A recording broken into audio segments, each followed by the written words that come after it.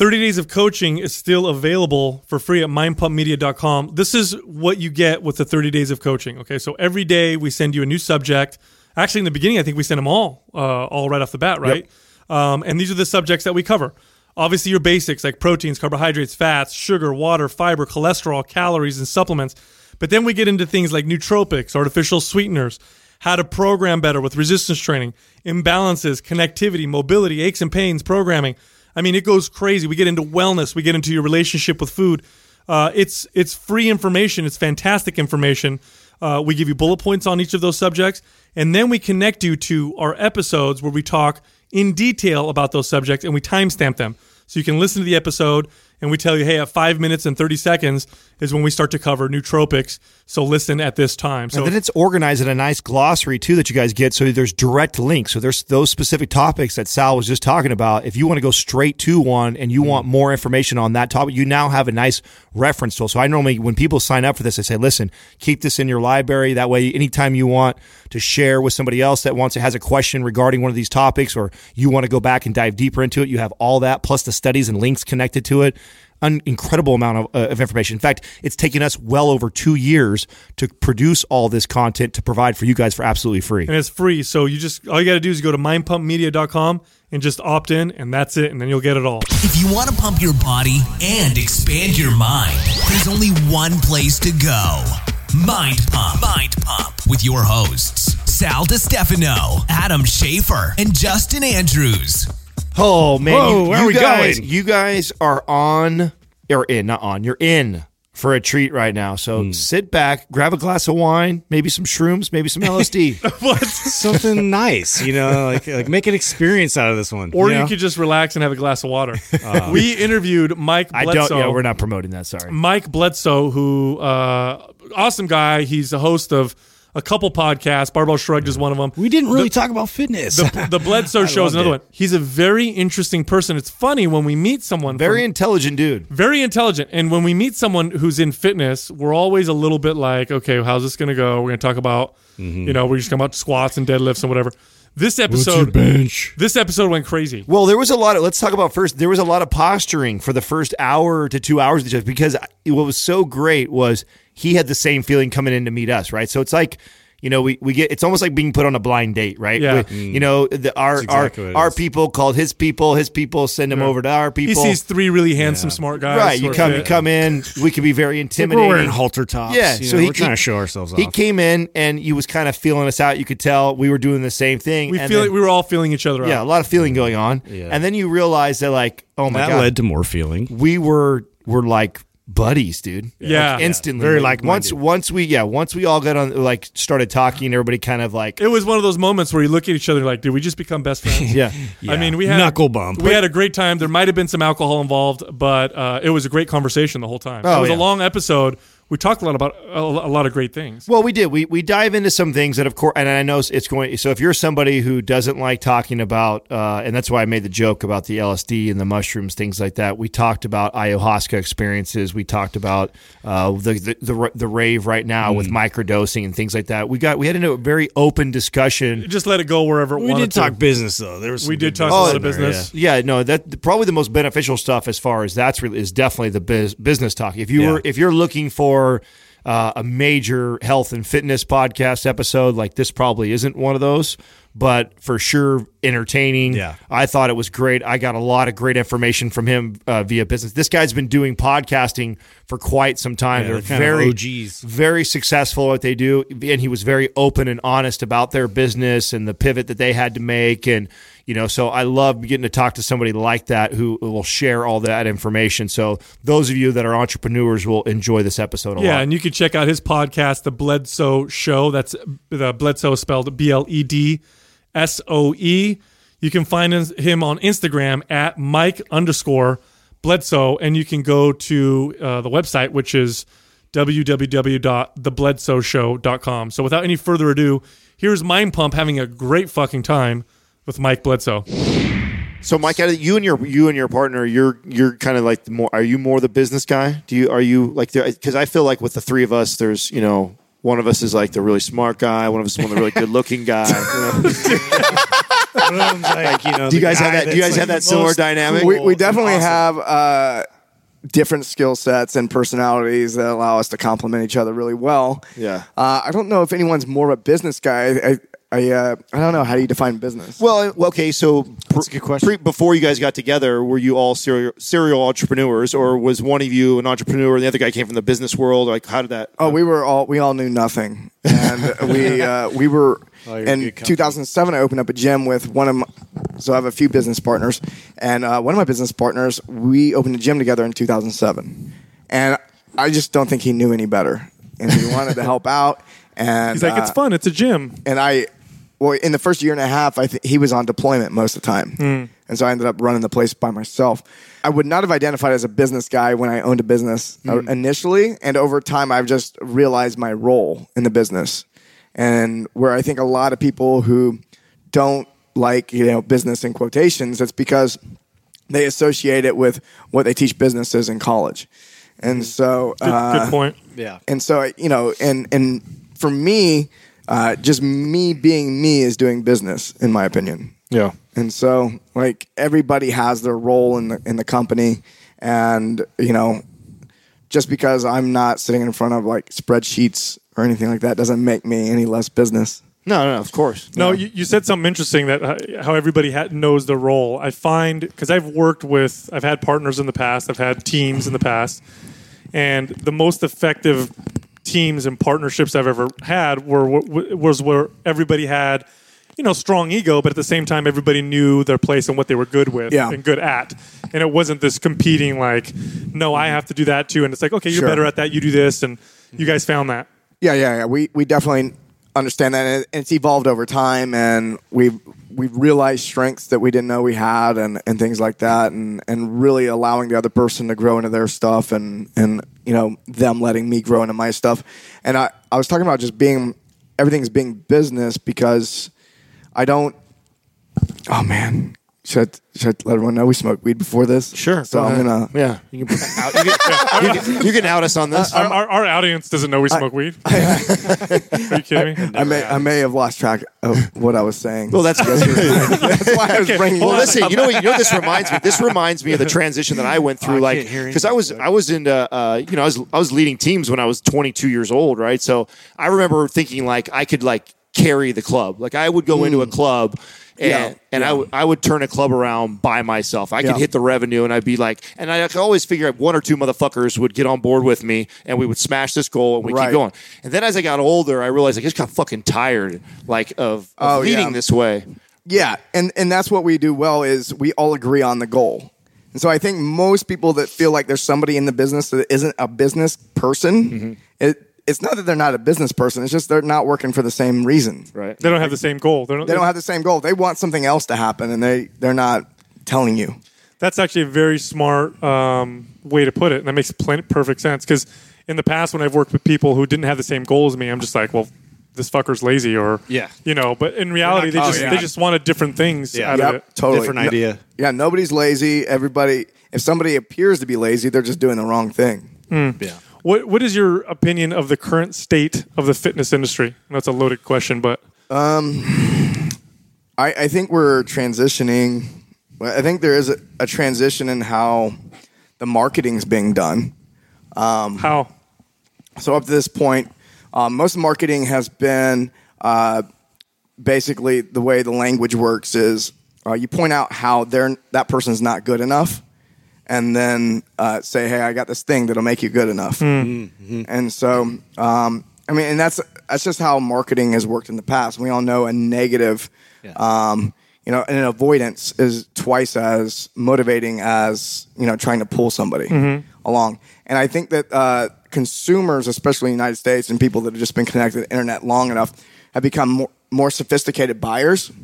And so I think that the market's going to have to move more towards making the consumer, the client, whatever, the hero of their own journey, and the brand who's selling them something has to set themselves up as the mentor to that hero. And I think that the way most businesses are being run right now, the brand sets themselves up as the hero, and then it leaves the potential customer to just be a spectator. You create with what you're talking about. You create a fan base or a consumer base that is very, very loyal and strong. Right. When they believe that they're a part of. It's that whole garage band. Well, it's we also have the ability to do that we weren't able to do that 10 years ago. Sure. Now we have the ability to where we could be connecting to people on 7 different platforms live, and I mean it can be and then instantaneously given to you. Like the ability to reach out and touch somebody on this volume now is crazy. We were talking about this a little bit before the show, which is authenticity. And so what the fitness market has not had up to this point is authenticity. Oh, 100%. Right? That's like the basis of our show. It's what motivated and Mind Pump Raw Truth. And this is why every fitness brand has such a short lifespan. And, the supplement companies have really high turnover in regard to branding because none of them are authentic in nature. Well, I won't say none of them. Most of them, the big brands, the ones that are doing the most volume, aren't that authentic in nature. It's a lot of flash, a lot of promises, and the product is bullshit, mostly subpar. Sometimes supplements can be really good, but you got to know how you're using them and why you're doing it and all that shit. But most supplement companies are just flash and pans. And not to mention they get tested and they come back and they're like, oh, it has none of what you said. Like something else. It's got toxic shit in it. It's got heavy metals or whatever.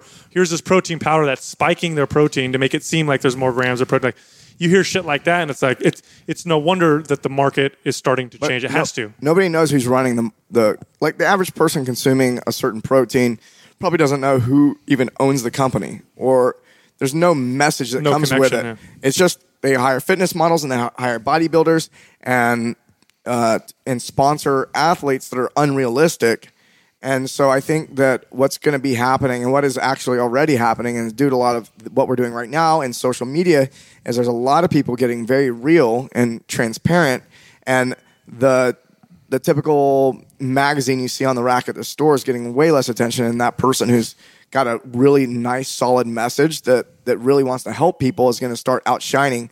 And again, doing the flashy, inauthentic thing, you can get big real quick, but you're going to come down real quick too. We're always going to battle that. And they don't connect. ass is Dude, always there. booty short shots. I mean, I know you guys are frustrated with it too. Oh my God, it's everywhere. I could Some give out. can't compete, dude. I meditated for 2 hours. I came out of it. This is the best piece of advice. I got the 2 hours of meditation, 29 likes, and then some chick posts a booty shot, and it's like 50,000. yeah. I'm like, and then she tells people to eat. A supplement. Yeah, That's fit bullshit. tea. I'm like, Some fit tea, right? Yeah. but over time, that's going to play out. And then her bio is like Proverbs too. So that makes me want to just burn the house down. Oh man, what you're saying, I think I could probably speak for us. Is I know I couldn't agree more in terms of what fitness needs to do now in terms of connecting to the consumer, the realism, the authenticity. Yeah. Do you think, because you're very heavily involved in the kind of quote unquote early days of CrossFit, do you think that was one of the pieces of the recipe that made CrossFit succeed so well in the early days, was that connection and authenticity? Yeah, I think it was the first people to make the claims they were making, and they were the first ones to define fitness, and then which was huge. And then they posted workouts every day. I think that's what got them going.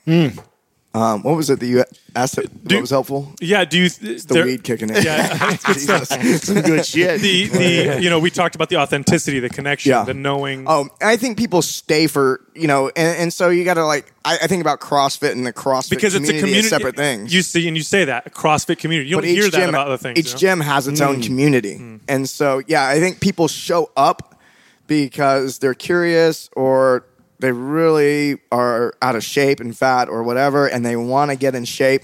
And then once they get there, most people want to lose weight because they want to be able to connect with other human beings, and they feel like they can't connect because they're not attractive. So then they have to go to a gym, which is highly intimidating, and then they walk in, and they just want to be accepted. And they walk in, and they realize that they're accepted without having to lose all the weight. And so I think they stay for the community. Yeah. Now, somebody like you, though, like we were talking before outside, and you were talking about, I want to get into like your when you came from Olympic lifting, you walk in, you saw CrossFit, and you're like, oh fuck, nobody's doing this right, or not hardly anybody. And you see what's going through your head at that point. You're like, I see a huge opportunity for myself. Or do you battle with that? As knowing that, like, dude, maybe half these people maybe shouldn't be doing this. I wouldn't even say I recognized it as an opportunity. It was just like I thought I could help. And then I remember my weightlifting coach he would ask me things like, do you really, like, I really don't think going into CrossFit's a good idea. Everyone's doing it so badly. And I'm like, yeah, of course. I mean, it's like a perfect, or I don't know if I use the word opportunity, but I was like, that's why they're going to be doing it anyway. Yeah. We should be there to help them out. Right. So when you look at CrossFit now, how is it different than what it was when you first got into it? Yeah. I mean, it's a lot bigger, obviously. Oh yeah, it's changed. It's matured. It's gone through some growing pains. It's been interesting to watch. What were some of the biggest growing pains that you saw? I say the one that's happening now. The CrossFit market is moving into a new phase. So the phase it was in was it's okay to be dirty, it's okay to be grungy and this and that, and it's hitting mainstream enough to where that's not good enough. Interesting. Anymore. And so it's moving into what I'm calling professional phase. So it's not been a professional industry up to this point. In fact, I mean, if you rewind a decade, everyone, including myself at the time, were prided ourselves on not being professional. Is like it was so good we could get away with dumb shit that no one can get away with these days because there's a motherfucker on every corner, and if you do too much dumb shit, they're just going to go to the guy next door. And so now what you have is, it's gone mainstream, so there's more average Joes showing up.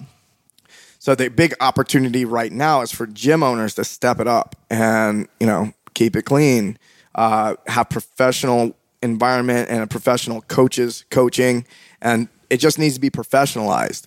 And that's beginning to happen. That's the latest phase shift. How are they exerting that influence? Because it's not like a franchise in the sense that they're not.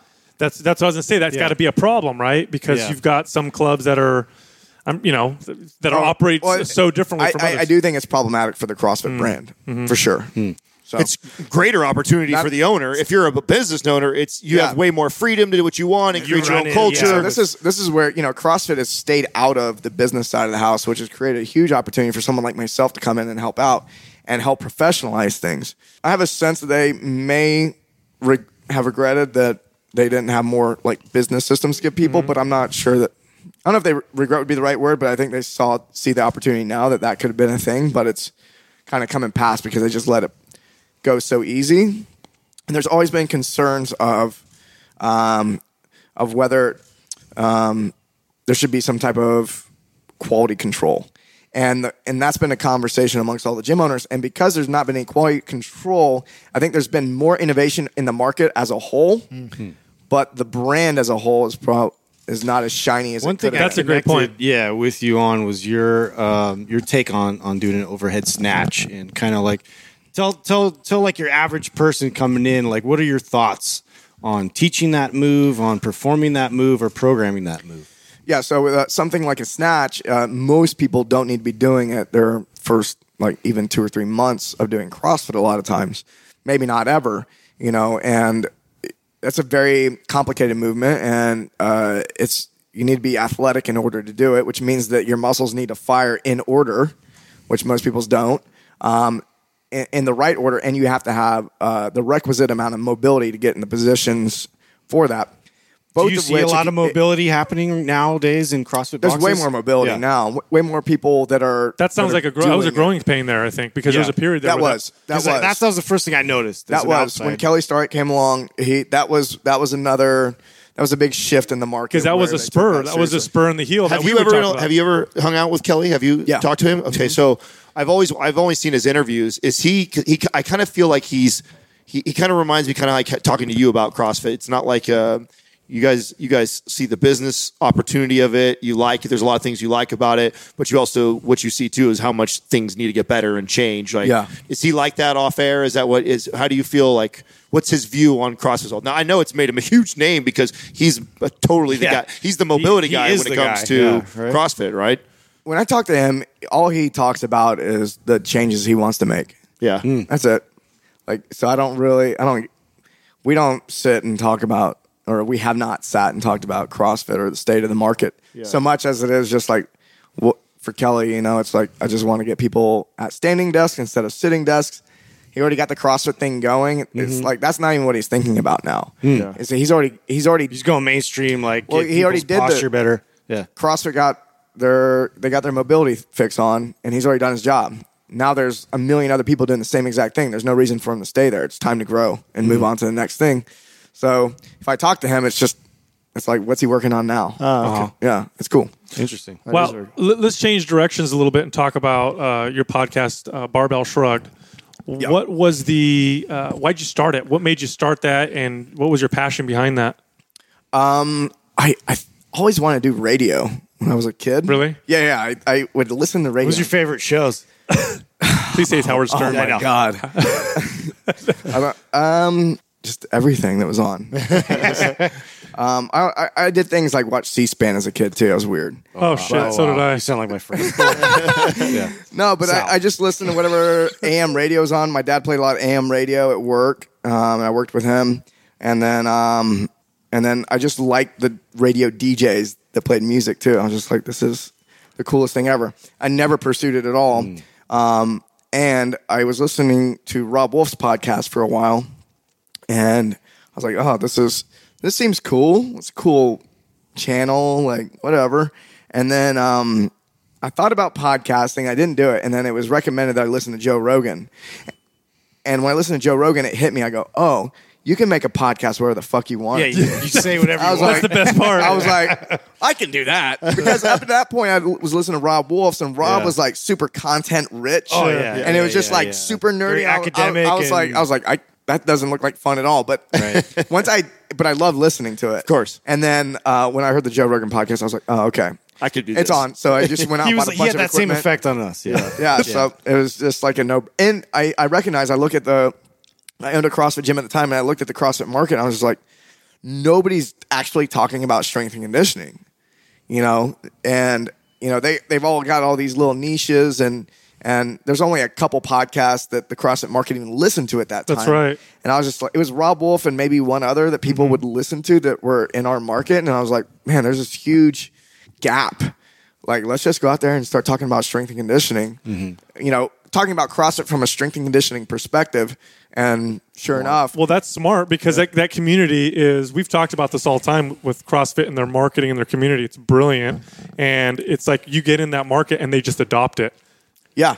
Oh, yeah. If there's definitely a tipping point that you can just watch happen. Once enough CrossFitters adopt one thing, it's a thing. Yeah. So, and it's still fairly small. Oh, geez. Yes. Drink number all right. 2. Where's mine, dog? Yeah, what's up, dog? Like antsy pantsy over here. Yeah. I lost track of where I was at. Yes. About their podcast and about how the community adopts it. And Oh, yeah. You can just watch the tipping points happen. And I think it's because the CrossFit niche overall is fairly small compared to the rest of the fitness world. The fitness industry is fucking Massive. ginormous. And I think a lot of people that work in CrossFit think that CrossFit's big. And I'm like, what are you guys fucking talking about? Like, there's way more. Dude, it wasn't even that going long on. ago when I was watching them in parking lots, dude. yeah. Events in Like parking Home lots. Depot, Yeah. now they've grown tremendously since then. But still, the obviously fitness industry is the so big big. signing with Reebok was the huge, the major. I think that helped. catapult. I think it was just on its way up anyway. Well, yeah, no, it was already. And it's transformed the market. Like, nobody Nobody was deadlifting and squatting before CrossFit. We talked about this. I wonder if like the functional bodybuilding thing would have ended up being a thing had CrossFit not come around. Just there's so many little things like that. Just to I'll tell you. Because CrossFit made the functional fitness. Yeah. We could argue over what parts of it are functional and which ones aren't. But you could say will. that they made functional fitness. They made functional fitness a common thing in the fitness industry, Yeah. whereas it was not a conversation for. It sort of made a spectrum now. I So you have know the guys bodybuilding, that were doing CrossFit. functional fitness before CrossFit. Yeah. Nobody heard them talking except for like the nerds. And there's Right, there's few things in the fitness industry as polarizing. Like CrossFit is extremely polarizing. I mean, there's things we've talked about in the past that we've come from the corporate. We talked about this earlier, the corporate fitness world, right? We managed big box gyms for 24-hour fitness, and I grand opened a few of them, and very, very different. When I looked at CrossFit, and I was a trainer for a long time, and so were Adam and Justin. And when we looked at CrossFit, we saw it as this business, and I had witnessed other businesses explode in a similar way. They didn't have staying power. CrossFit seems to have staying power, but like curves, for example. Remember when Right, curves right. exploded out of? I remember people saying that about CrossFit, like, "Oh, it's just a trend." I was like, "This is not a trend." I mean, it is, but it'll peak and then it'll teeter off for a while, but it'll stay. Well, I'll tell you the thing that I saw, because I have a really good friend who owned a CrossFit gym, and a very respected trainer. He's very, very good at what he does. And I've seen his programming and seen how he runs his facility and does a great job. And I've seen other CrossFit gyms, and I see people out there doing their WOD and they're doing Olympic lifts, and it's just, I'm looking at them like, who is teaching these people? How are these people possibly doing this? And as a business owner, I saw this discrepancy between one to another, and I understand that was kind of how the model was almost designed, right? To allow the best to succeed and the worst will fail. Right. But I saw that and I was like, okay, this can cause some big problems, and it even caused a lot of problems in our industry when we would see stuff like that and be like, oh my God, did you see that? People doing cleans out there in a circuit and they're throwing the weight everywhere, and what's going on? I mean, I'm sure you guys must have heard that like crazy as you guys were coming up. Oh yeah, huge. Yeah, I mean, it was the most common thing. I just kind of like shrug my shoulders and move on. Mm-hmm. But there's like, well, especially when you're a guy like you, because you have like an Olympic lifting background, and you see that. To me, I like we have a similar business mind. You see, like, oh my God, I'm going to mop up here. I was super critical in the beginning. Yeah. Like I don't know. I'm just a more positive person overall now. But like, it's the weed, man. Yeah. it definitely helps. It definitely helps. Justin will give you a shoulder massage later. Yeah, bro. I got you. We'll chill you out. That'll be a different thing. Yeah, but so when you saw that coming from your background and you saw people like that, you're like, cool. I'm just going to do my thing and just. Well, how much did you push back at first? I mean, how much were you? I would even go as far as to say I got angry when I saw people not doing it well. And then I think that subsided once I realized how bad of a coach I was in the beginning. Like there was a point. So you were really like self-reflective, like going through that, like more so than like super critical of like all these other people. Like, how can I change this? It's not going to change within to influence them.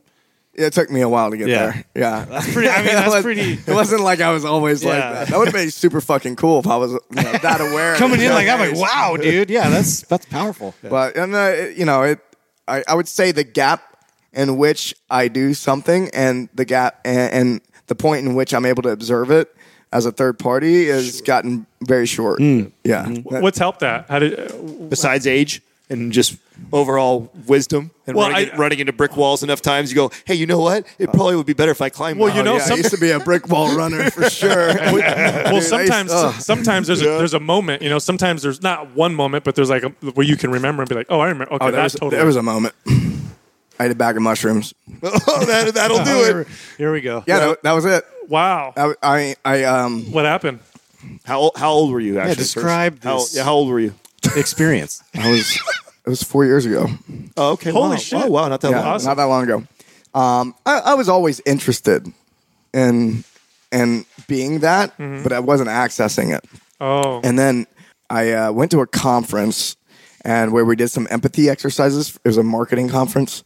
And now you at this point, are you like, cool, empathy exercises, or are you like, are you fucking kidding me? Empathy exercises. Are you fucking kidding me? Who conned you into that one? Yeah. And what the thing is I prided myself on being good at things, like, and still do.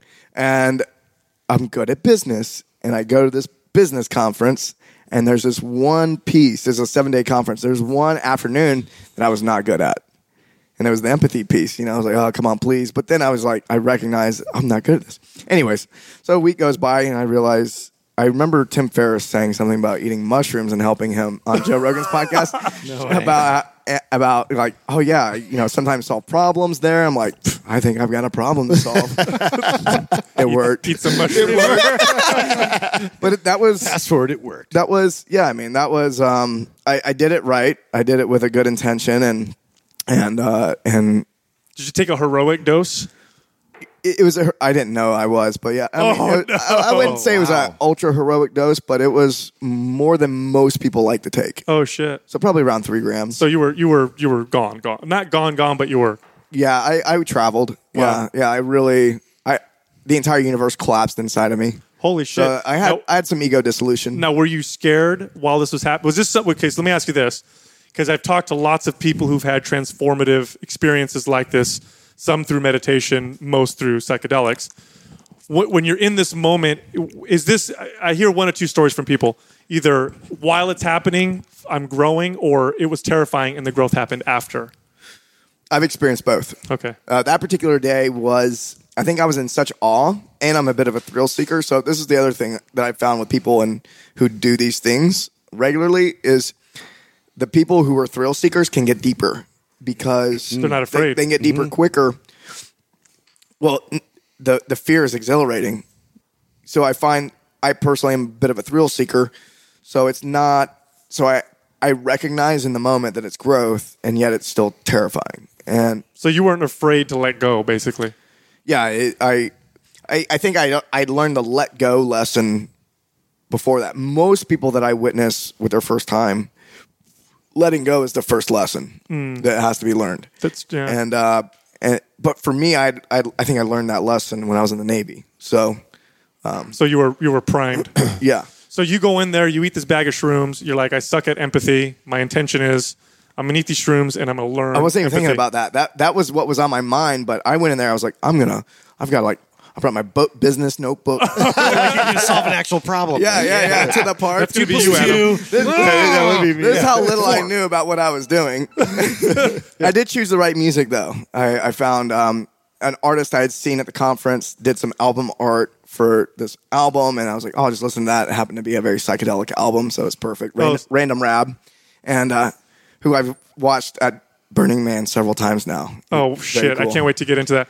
We will. So you're in this, you eat the shrooms, you go in there, and what happens? So I'm laying on my back in the park, and I'm just having the best time ever. And Now, are you seeing shit at this point, or are you just feeling like fucking I'm awesome? feeling amazing. And I close my eyes, and I'm laying there. And I've just got like tears running down my face. What? I'm just so happy. Oh, wow. And Tears of joy. And I'm laying on my blanket, and I'm staring, and I'm got my eyes closed, and I open my eyes, and I see the entire sky. And when I look at the sky, it completely goes fractal. Just So it's like, yeah. Oh, shit. Yeah. And I was, and Is that when everything goes away? it falls. Yeah, pretty much. Yeah, it falls. The entire world falls inside of me. Whoa. And so I realized that everything that I am perceiving outside of me is within me. And I had this very deep realization. My world is my responsibility to create. Holy shit. And so that was a cool realization. That was worth crying tears of joy over. And I just had a great time for like half an hour after that. And then these people are getting, mistake number 2. I'm at a dog park. And Wait a minute. You ate a psychedelic dose of mushrooms. And you say you're going to walk your dog? You're going to walk your dog at the same time or something? Or how do you just end up in it? imagine being high as fuck and dogs coming around you and Oh my shit. God. That could be Panic horrible. attack. Every one of them Cujo or what? Not a lot of thought process went into this. I got your notebook. I got my bag of mushrooms. I like dogs. We'll figure out the rest later. welcome to my life. Was it my business partner says my order is ready, fire, aim. So Yes, I like that. So I'm watching. No, it's a big dog park. It's got like 3 lakes. It's not like a dog park you have in LA. Oh, okay. Where there's a small cage. So we go. So I'm hanging out on top of this hill, and all these people are getting off work, and they're bringing their dogs to the dog park, and they're fiddling with their phones, they're texting, they're on phone calls, and they're playing with their dogs. And I can tell that I can read the body language of the dog right now, and the dogs are frustrated. Their owners aren't giving them their full attention. Oh shit. And the dogs are like, fuck you. I've been in a cage or I've been in the backyard for 8 hours, 9 hours, 10 hours. You come home and you're texting while you're playing with me. I can tell that the dogs can tell.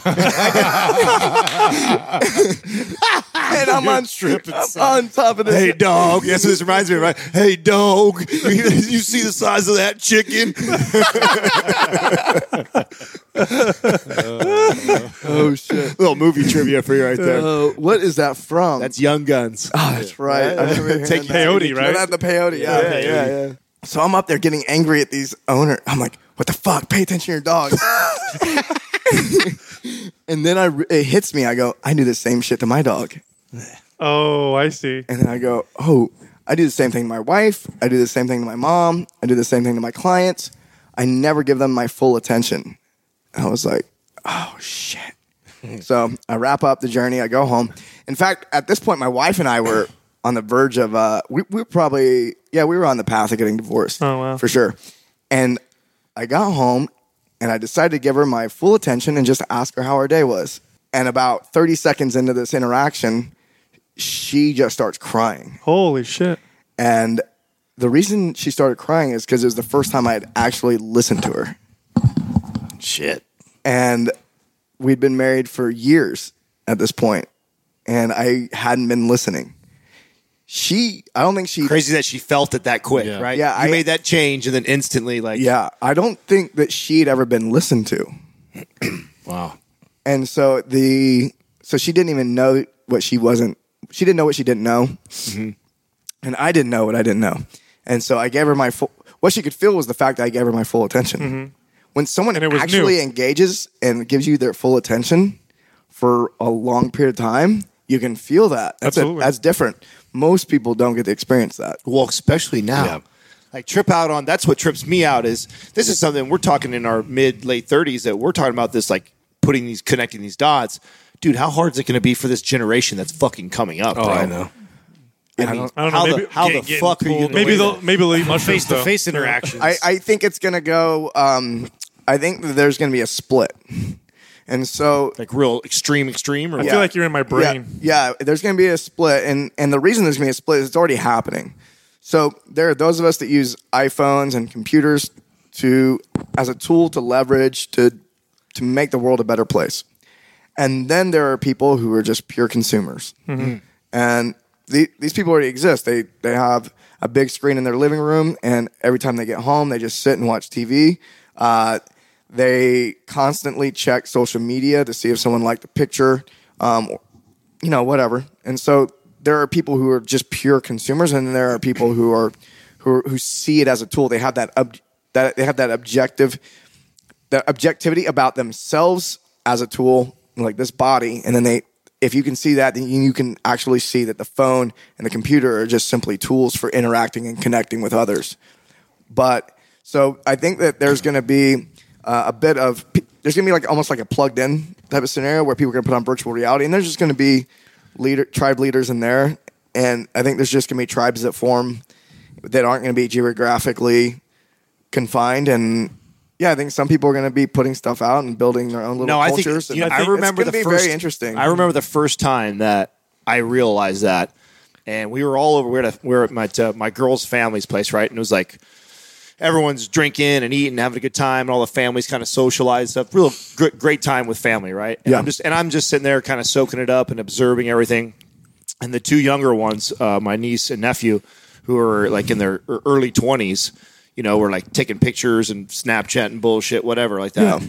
And I saw one of them run over and was so concerned about what she looked like in the picture that he snapped across the room and was like threatening, like to throw his phone away if he posted it on his Instagram. Oh shit! Like that, it was that. Like here we are with all this family and all this love and all this connections happening, this and that. And at that moment, I realized that in like how much that has consumed them, that they're not even really participating in what everything else was going around them. That they were so consumed by that and concerned about getting liked in this virtual world that doesn't even really fucking matter. Well, really it's typical, right? Well, it does matter. I don't know. I mean, it just amplifies, right? So if we're in a situation and someone doesn't like somebody in the room, then people can like play it off. But in an electronic environment or technological environment, everything's amplified. Yeah. So it's easier for people to tell people they don't like each other or whatever. Well, there's also being anonymous with that. Well, the problem is identifying with that. It's okay to have it and to see all that, right? But identify with that. Look, the same thing happens in the world we're sitting in now. Yeah. So it's just bigger. It's the same thing, but it's easier to see because it's amplified. Yeah, I think it's the same behavior. It's typical, right? Typical of humans. We take a tool that's very powerful, and you see it can go in two different directions. It's like any powerful tool that mankind has developed.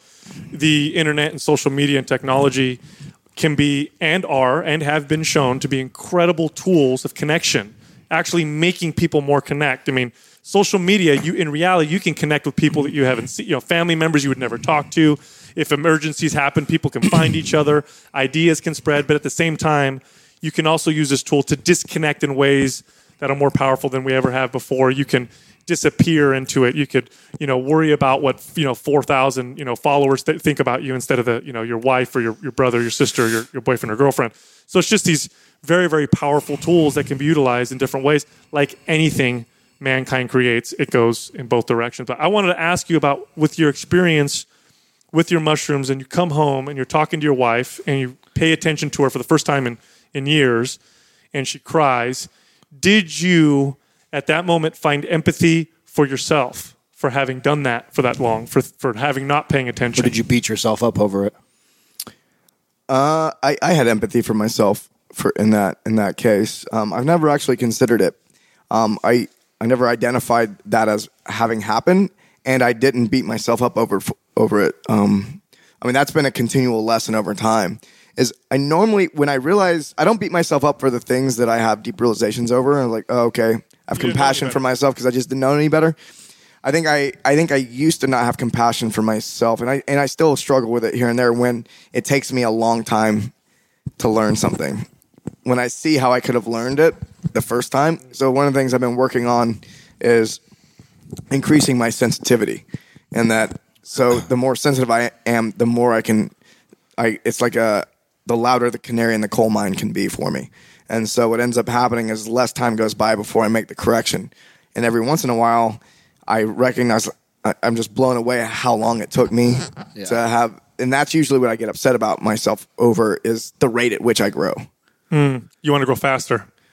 Yeah, and recently I've become much more compassionate and kind to myself in that regard as well, because that's actually a piece of the growth, is having that compassion for self. The irony is the people who are most concerned about the speed at which they grow tend to be fast growers, and also don't realize that their concern over the speed of their growth is impeding their growth. I think so. It's a very interesting conundrum. Well, it's the love your ideas but don't marry them, right? It's like have passion for things, see that, but then also don't have that ability to detach yourself and have perspective. Yeah, like that's. I just had a conversation with my friend Daniel Schmachtenberger about this recently, and we were talking about the way the conversation ended up going was being versus becoming, and we live in a Western culture where becoming is the predominant thing. That we hold that as the more important thing, is who am I becoming, or whatever. All future, based. And then the people who are like, man, I'm just happy being, and we call those hippies. Spicoli. And but like, hey man. And the key is we see these things as competing ideals of being. They don't have to be, and they don't have to be, and you don't want to meet in the middle, because I've tried that and it didn't work, not real well. And what I ended up doing is just kind of swinging real hard from one side to the next. So, the old pendulum swing. Yeah, the old pendulum swing. So now can you see what is it that flow that is seeing your present person as perfection and simultaneously seeing a vision of yourself in the future that's different, and being able to hold both of those simultaneously is, if you can do that, I think the rate of growth can be phenomenal. So we've been talking now for a couple hours off air, and now on the show, and you're obviously a driven individual. You're very successful, and I found that people in that situation, when they have one of the reasons why they have trouble being, like you're saying, is because they feel like being means you're content and you're settling. Like, oh, okay, I'm happy, I don't need to grow anymore, or I want to grow, so I don't want to be what I'm at now. I want to be over here. And that's why they become competitive with each other. That's why they can't coexist in that person's mind. Was that the case for you, or did you find a different way to? Yeah, I found that when I was trying to be on the being side more, I was less effective. I didn't push as hard, and then it was like I was going through seasons or phases where I was bouncing between the two, and I think I bounced between the two long enough to get a big picture of what that looks like, and then I think it was necessary to bounce between the two. I don't think there was. I guess I had to do that. I can't speak for anyone but my own experience, but yeah, I think I had to go through that phase where I got frustrated with being too far on either side before being able to reconcile them as a whole. How did you do that? How do you reconcile them now? You have to go to the fifth dimension Take us reconcile them. Take us to the fifth dimension, bro. Please take us to the fifth dimension. No, not really. There's a really good YouTube video. Oh fuck, what's it called? It's if you just YouTube 2D versus 3D cartoon, and basically what it talks about is we're viewing the world from a two-dimensional perspective a lot of times, and that is, if there's a cylinder passing through a two-dimensional world, It just looks like it's just like a dot, right? it would, if you cut it one way, it looks like a rectangle. If you cut it another way, it looks like a circle. And so you could have two different two-dimensional beings seeing the same exact item, and one calling it a rectangle and one calling it a circle. Do you know what I'm saying? I do know what you're saying. There's another video that's very similar where it has like this two-dimensional creature, and when a three-dimensional creature moves through it, they just see it completely different because they can't even perceive it, and they can't imagine it because they live in a 2D world. And it's an example of paradox, and that is being able to just hold two things that seem opposite, But they're not. and hold them both as Oh, completely fuck, you just true. blew my mind right now. That's cool. So anytime I consider being able to hold paradoxes, and you can, there's so many different things to hold that in. There's not just one paradox. It's almost infinite. And if you can get in the habit of being Chasing that, you got to be in a state of mind. It's being in a state of mind where you can hold both is what it is. It's not. I don't think there's like a way I can even explain it or anything like that. I got there through lots of meditation and some plant medicine. So What are the plant medicine? oh geez. This is like an intervention.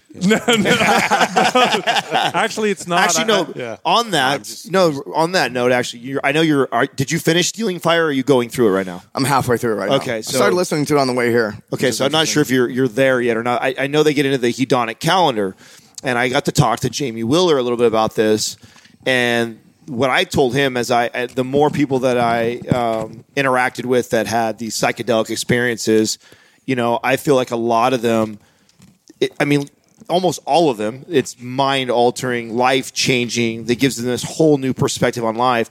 But then I would say there's a 50-50 of a group of them, at least half of them, are chasing that all the time. Yep. That where they almost lose perspective on themselves. Not grounded. Yeah, right. But they act like they're overly grounded in comparison to the rest of the world because they're chasing these experiences that nobody else can have. And the hedonic calendar, you'll see when you get into Stealing Fire at the end, he talks about they actually have Becomes their tribe. They've created a calendar to help people so that doesn't happen. Now, did you ever struggle with that or battle that? Like after you had that experience, like how do you not want to fucking next weekend I'm running that back again? I want to know more. No, I intuitively did the right thing. I look back on it, and I've shared this with people who have much more experience than I do in these things, and they're sometimes, I'll say they're usually impressed with the level of intuition I practice with it. Whereas a lot of people want to do it all the time after that. After my first major experience, I think it was 3 months before I did it again.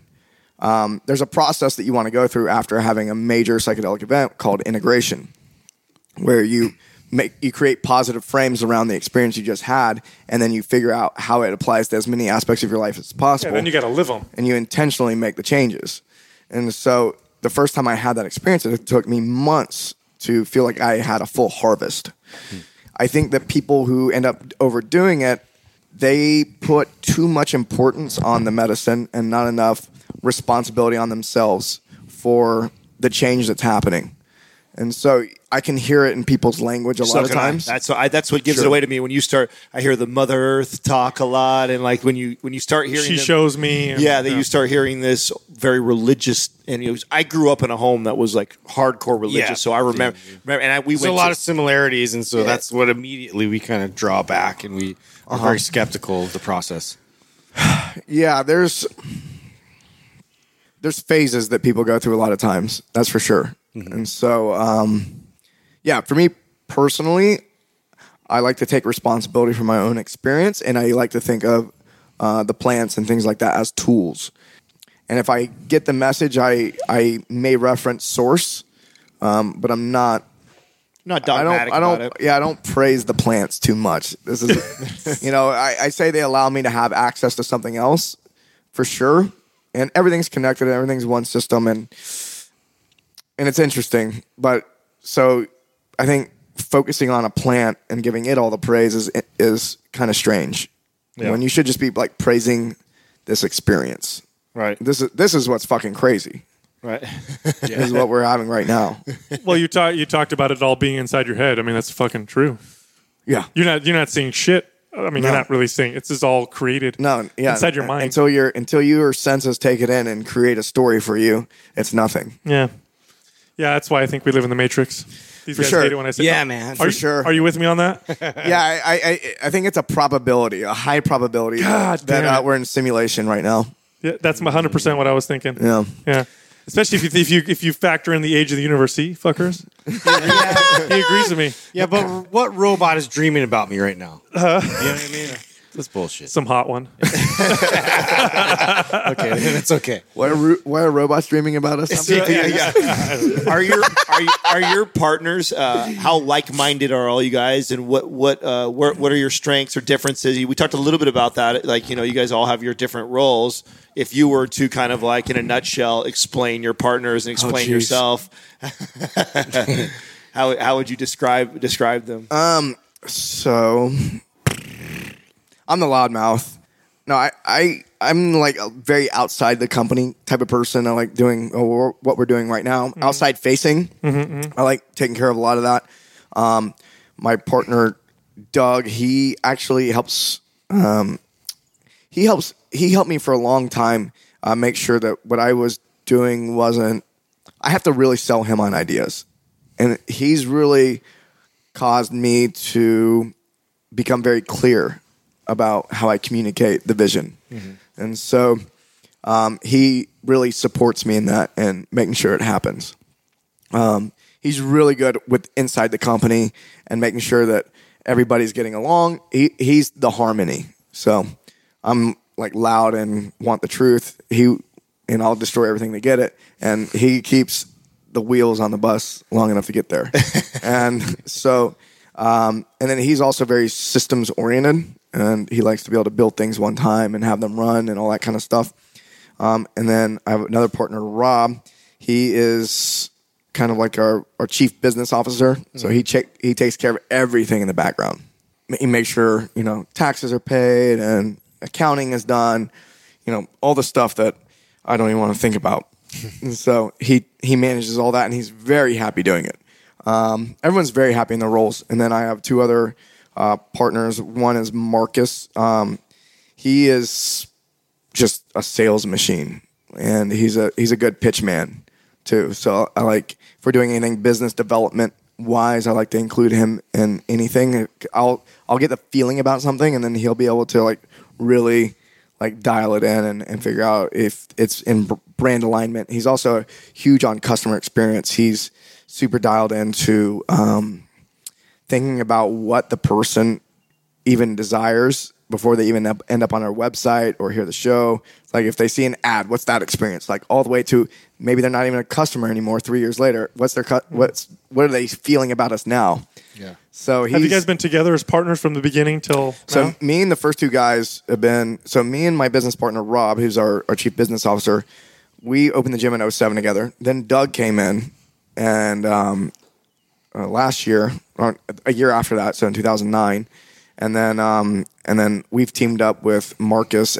and that's the guy that's just customer experience, sales, and then another guy, JD, in the last 2 years, and JD he has built a lot of our basically all the technology side of things, and then he's also been instrumental in making our new business coaching for gym owners possible. So he's really like JD has stepped in the last 2 years and really driven a lot of things. He's a decade older than the rest of us, and so he has more experience. And so, Does he like it when you say that? A decade older? I don't think he listens to a fucking word I say on anybody's podcast. Old Silverhead, huh? He's too busy making the machine work. How many and we get along really well. How many legs does this business have? What do you guys? Because you have the podcast, which we're familiar with, and that's how we knew about you. Yeah. You just mentioned business coaching tools. You got the software we talked about. You've got. Yeah. What are all the legs of your business? So we have training programs and coaching programs for athletes. We have some digital information products, educational products, just for anyone who wants to learn anything about anything fitness related. Not everything, but that was kind of like the beginning, and that still happens. Mm-hmm. And then over time, we put a lot more emphasis on helping gym owners specifically because we look at the CrossFit market and we see where things could be done a lot better. And I think we can make the biggest impact possible if we create an environment where the gym owner can succeed and the coaches can focus on coaching and actually getting good at that. Because right now everyone's spread too fucking thin. Yeah, do what you're good at, which is coaching. And so what we're building is we want to make the gym owner's life super easy and profitable. And we know if we do that, then we'll transform the market. And so we're putting a lot of focus over there. So we have the inbound marketing automation software. So if a gym owner gets that, they get a website and all the marketing stuff they need. And then we're launching our business coaching. So if somebody is opening a gym or they already have a gym open, then we have a system with coaching that gets them to be a profitable gym.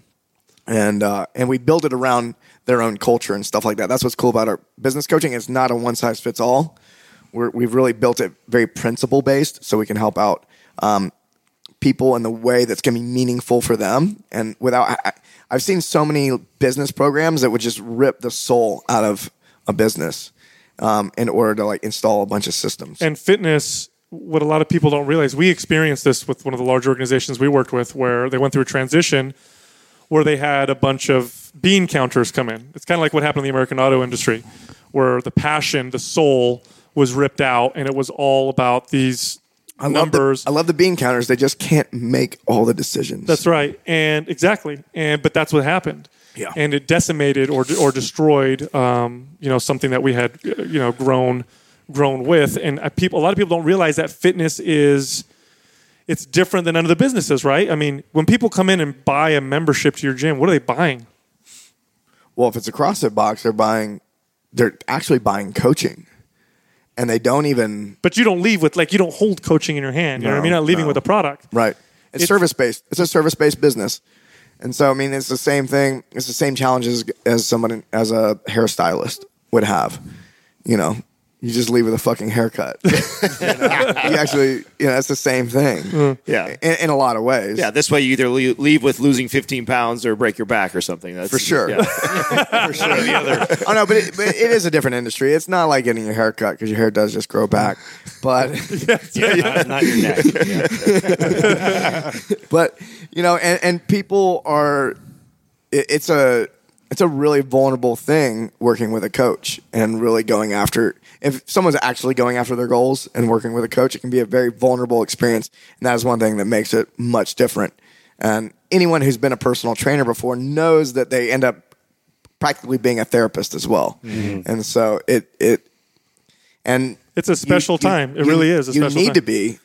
You need to be ready to help. I mean, I don't know if you need to do anything, but I think it's good if a coach does have the capacity to hold that space for a client to work through issues that is actually related to them being able to reach their goals that may not look like it's connected when it really is. Oh, someone comes in and says, I need to lose 30 pounds. I've been overweight for, 20 years. It's not 20 pounds or 15 pounds you need to lose. It's all kinds of emotional and crazy stuff. And you learn this as a trainer the first month you're a personal trainer. When you look back, because we do this a lot on our show, we talk about paradigm shattering moments for us as trainers, how we evolved and going, oh my God, I remember I used to teach people this or say this. Oh, geez. Do you remember moments like that? We've admitted a lot of shit and it's been hard.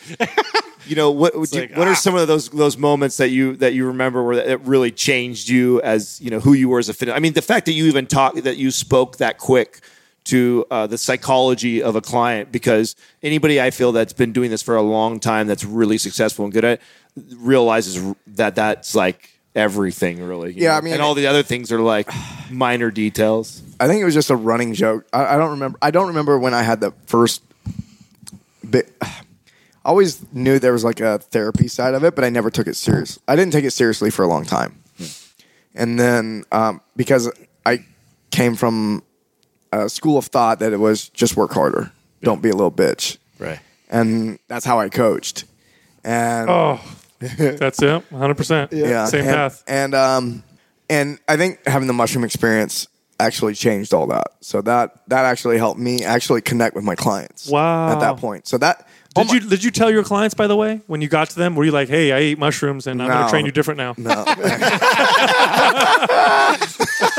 It's a lot like Super Mario Brothers. Oh shit! Now I can shoot fire. Oh, by the way, No, I just started, Did they notice? It was Were they like, what's going on here? I started. Hey everybody! I I- ate some mushrooms. Though. I ground up a bunch of mushrooms and put it in their pre-workout. I did not do that. This is the most transformative workout. Experience this. Go to a dog park. I'm having so much fun. Worked out for 3 hours. Oh shit! No, I do recognize. I mean, I definitely became much more patient and began listening and just being more compassionate and empathetic at that point. It was not until I hired myself a business coach that I connected all the dots, and I probably haven't connected all the dots yet. Anyway, but that was the next level of understanding in regard to what coaching was working with a business coach and seeing the power of him just planting some seeds here and there and asking really good questions that I developed as a human being. And I recognized that so much of the work I did with him, and then just some other work I did that had nothing to do with physical training, made me a much more capable athlete. And once I discovered those things, I realized that we've really relegated the coaching to 3 buckets, especially in the CrossFit space. I don't know if this is definitely amongst most personal trainers. We go movement, program design, and nutrition. And if you want to be a better coach, you got to learn more about one of those 3 things. And I've come to find out that nobody's teaching coaching. And so there's so many techniques and methods to get people to realize for themselves what is actually holding them back from reaching their goals. There's so many cool techniques out there, and that don't involve mushrooms. And after I had that experience, and then I've had so many experiences where now if I work with an athlete, the program design piece is such a fucking small part of it. It used to That's the easy dominate. part. That used to dominate my coaching bandwidth. Was how can I build the perfect program that's going to get this person to whatever? Let's get their nutrition dialed in, and then shit would happen. And then now I realize, like, if I work with an athlete now, it's like, make sure you're doing that shit right. Send me some videos. I want to see like you're moving really well, and I'm only working with like 2 people, so much more effort on just like what's holding you back. Let's have a conversation. right? All of a sudden, you start asking like character questions and asking like behavioral type stuff. And if an athlete doesn't know that, then I'm not going to work with them. Like if they're going to think that that's not important, They have to be ready for it. they have to be ready for it. They have to be at that point themselves, which means there's hardly any. Yeah. I've had people, where I'll tell them, they'll tell me what to eat, tell me how to, how many macro, what my macro should be, what my calories should be, what my workout should look like. And I'll ask them, well, tell me what you're eating now. And then they'll tell me, and I say, well, how does that make you feel? And you get either, ooh, that's awesome, or fucking tell me what to do. Just tell me what to do. Right. Just write it down, man. Right. Yeah. Yeah. And, There's a big difference between those people. huge difference. But I think as a trainer, you realize only the ones that make the meaningful, long-lasting changes are the ones that understand the how does that make you feel type questions, and not the just tell me what to do. And they're going to dig down and go, you know what? I'm going to take a moment, take a breath, and actually pull that string. And see So, where we go. Mike, if you have this mentality, right, and I think very similar to us. What's your thought, or what goes through your head when you see like a culture like IIFYM hit like social media by storm? Like, what goes through your head when you see that? I feel like you're trying to be political right now. Right now he's Don't be political. Yeah, come on, just let it out. First response. Yeah, Go. exactly. Yeah. The old you. Knee-jerk. The Knee-jerk. old, give me the 25-year-old you, bro. Give me the 25-year-old version. Don't get all deep on It makes me pretty mad. And Well, it has. It doesn't make me mad anymore because I realize that everyone's just doing the best they can do with what they're given right now. And there was a time where I followed. No, there wasn't a time I followed that mentality. But like once I got, You're like, I was never that stupid. So you're gonna say that, bro. I can see it in your face. But food quality always mattered to me. Yeah, I see what you're saying. Yeah. And so, but there was a time where I was so narrow-minded about a thing that I'm sure outsiders were looking at me and going, all right. And so, I think it's good for me to say that I completely disagree with that philosophy so that people will listen. But I don't want to like demo anybody for it, because in 5 years they may be saying, hey, you know what? I've grown a lot since then, and it's not the thing that I recommend now. And yeah, I was just being, I just didn't know. But and maybe that helps somebody. Maybe if it fits your macros type thing, somebody's tried everything, and all of a sudden that's the one thing that clicked. So they do that for 6 months and eat a bunch of donuts and chicken breasts, and then they go and and then they end up finding something that's a little bit more sustainable and healthy and all that kind of stuff. And for me personally, yeah. So I remember that I've given out some advice that was really immature at certain points. So this is what this is what gives you patience with the people out there that are prescribing it or sharing it. But I meant like the whole movement. It's okay for you to. I didn't know it was a movement. Yeah. Well, Oh. it's How much do you get into like the whole like physique bodybuilder aesthetic world? I mean, actually, I don't think I really live in any kind of world. I don't know. Damn. I don't. Hell yeah. I don't really pay attention to what anyone's doing. yeah. That's why then. And the only reason why I know because I was in it.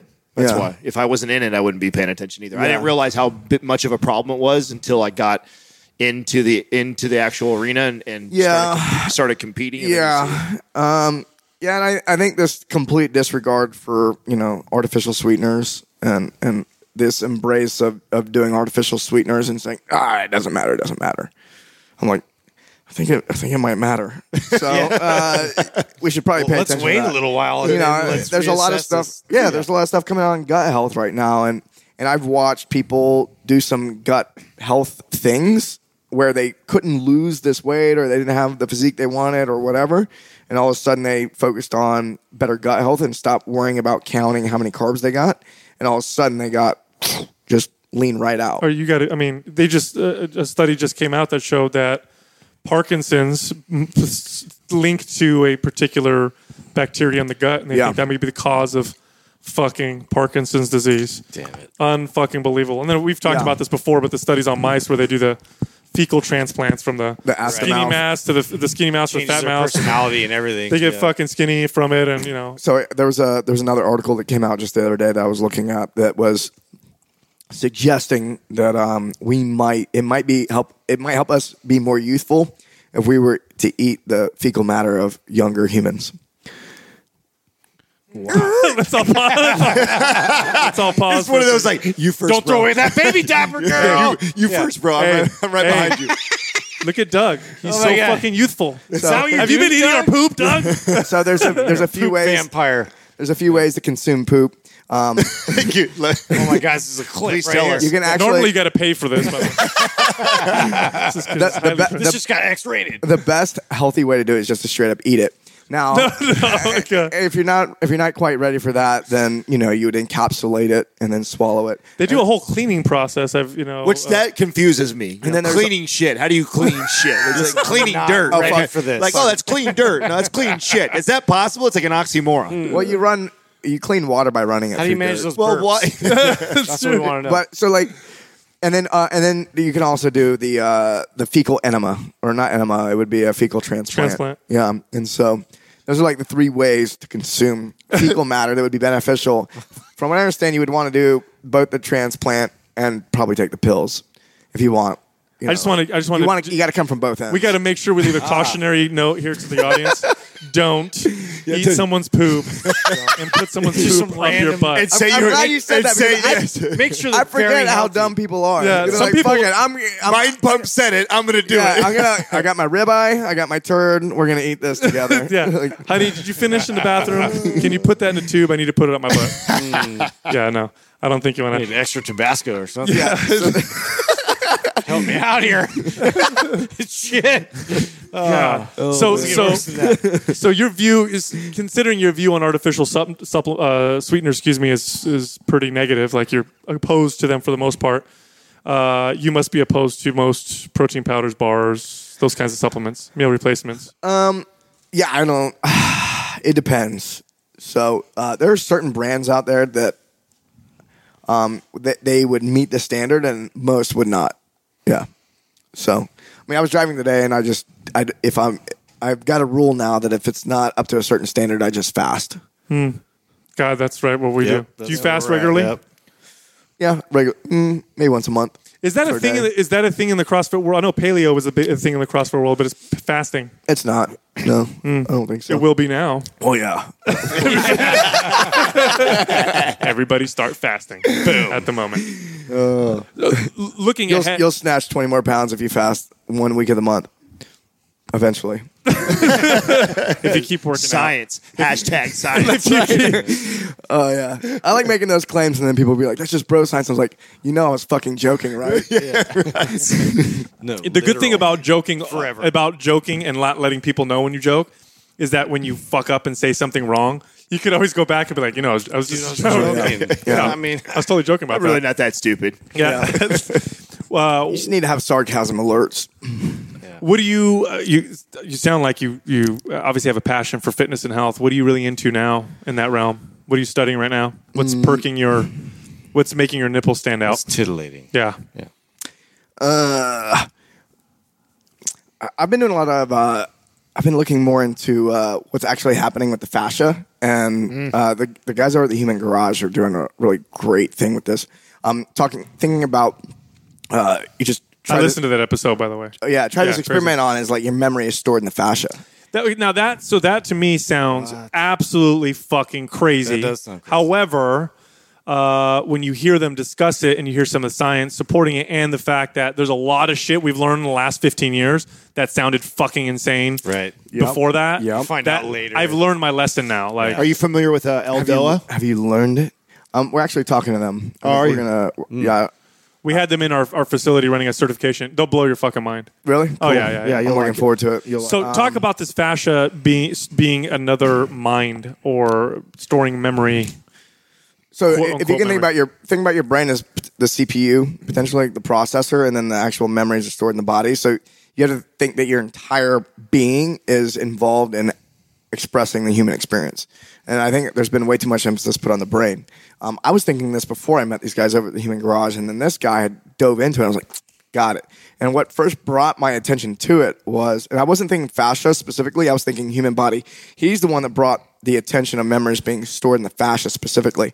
I was thinking it was just stored somewhere in the body, gut and other things, but come to find out, the gut, like this part of your body, has the most fascial density. And so it's not the actual materials in the gut, but it's the fascia that holds it. And what brought my attention to this originally was it 3 years ago? Yeah, 3 years ago, I go to Peru and I'm drinking ayahuasca. And so Another great story coming up. yeah. I can feel it. well, this is why plant medicines are good for me specifically, because I get insights about myself that are ridiculous.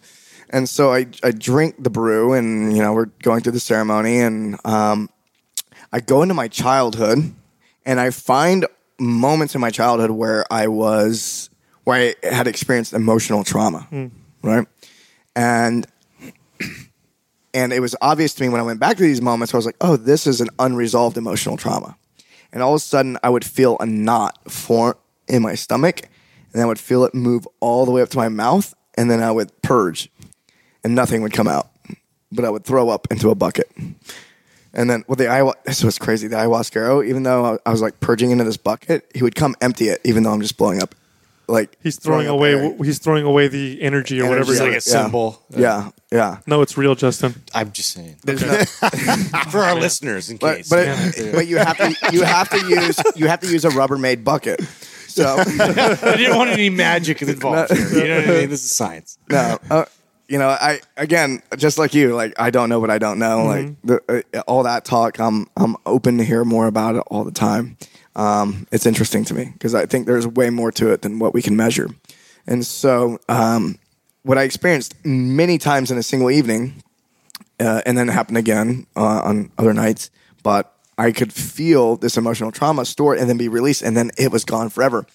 And I noticed that my posture changed, and I could physically move more freely. Wow, that's a trip. And my hips used to bother me so much, they stopped bothering me, and a lot of why I felt release was down in the pit of my stomach and would come all the way up. But see, is it hard to believe? Can you guys pick out? Let me ask you guys yeah. this: can you see you see? I'll give you this the typical 14-year-old girl, shoulders rounded forward, hair in front of her Everything's face, pulling down. Right everything's there. pulling down. Yeah. What does her emotion look like? Yeah. You can't tell me there isn't some truth. Just holding that posture, puts you in a certain mood. I honestly don't think that you can. And there's power postures. We know this. Yeah. Changing your posture changes Absolutely. your neurochemicals.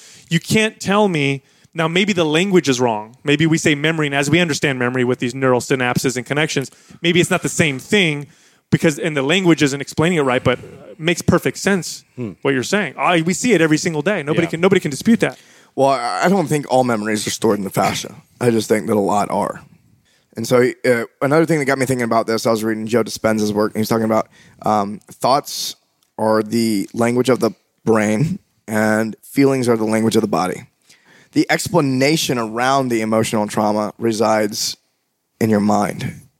And is created by the mind.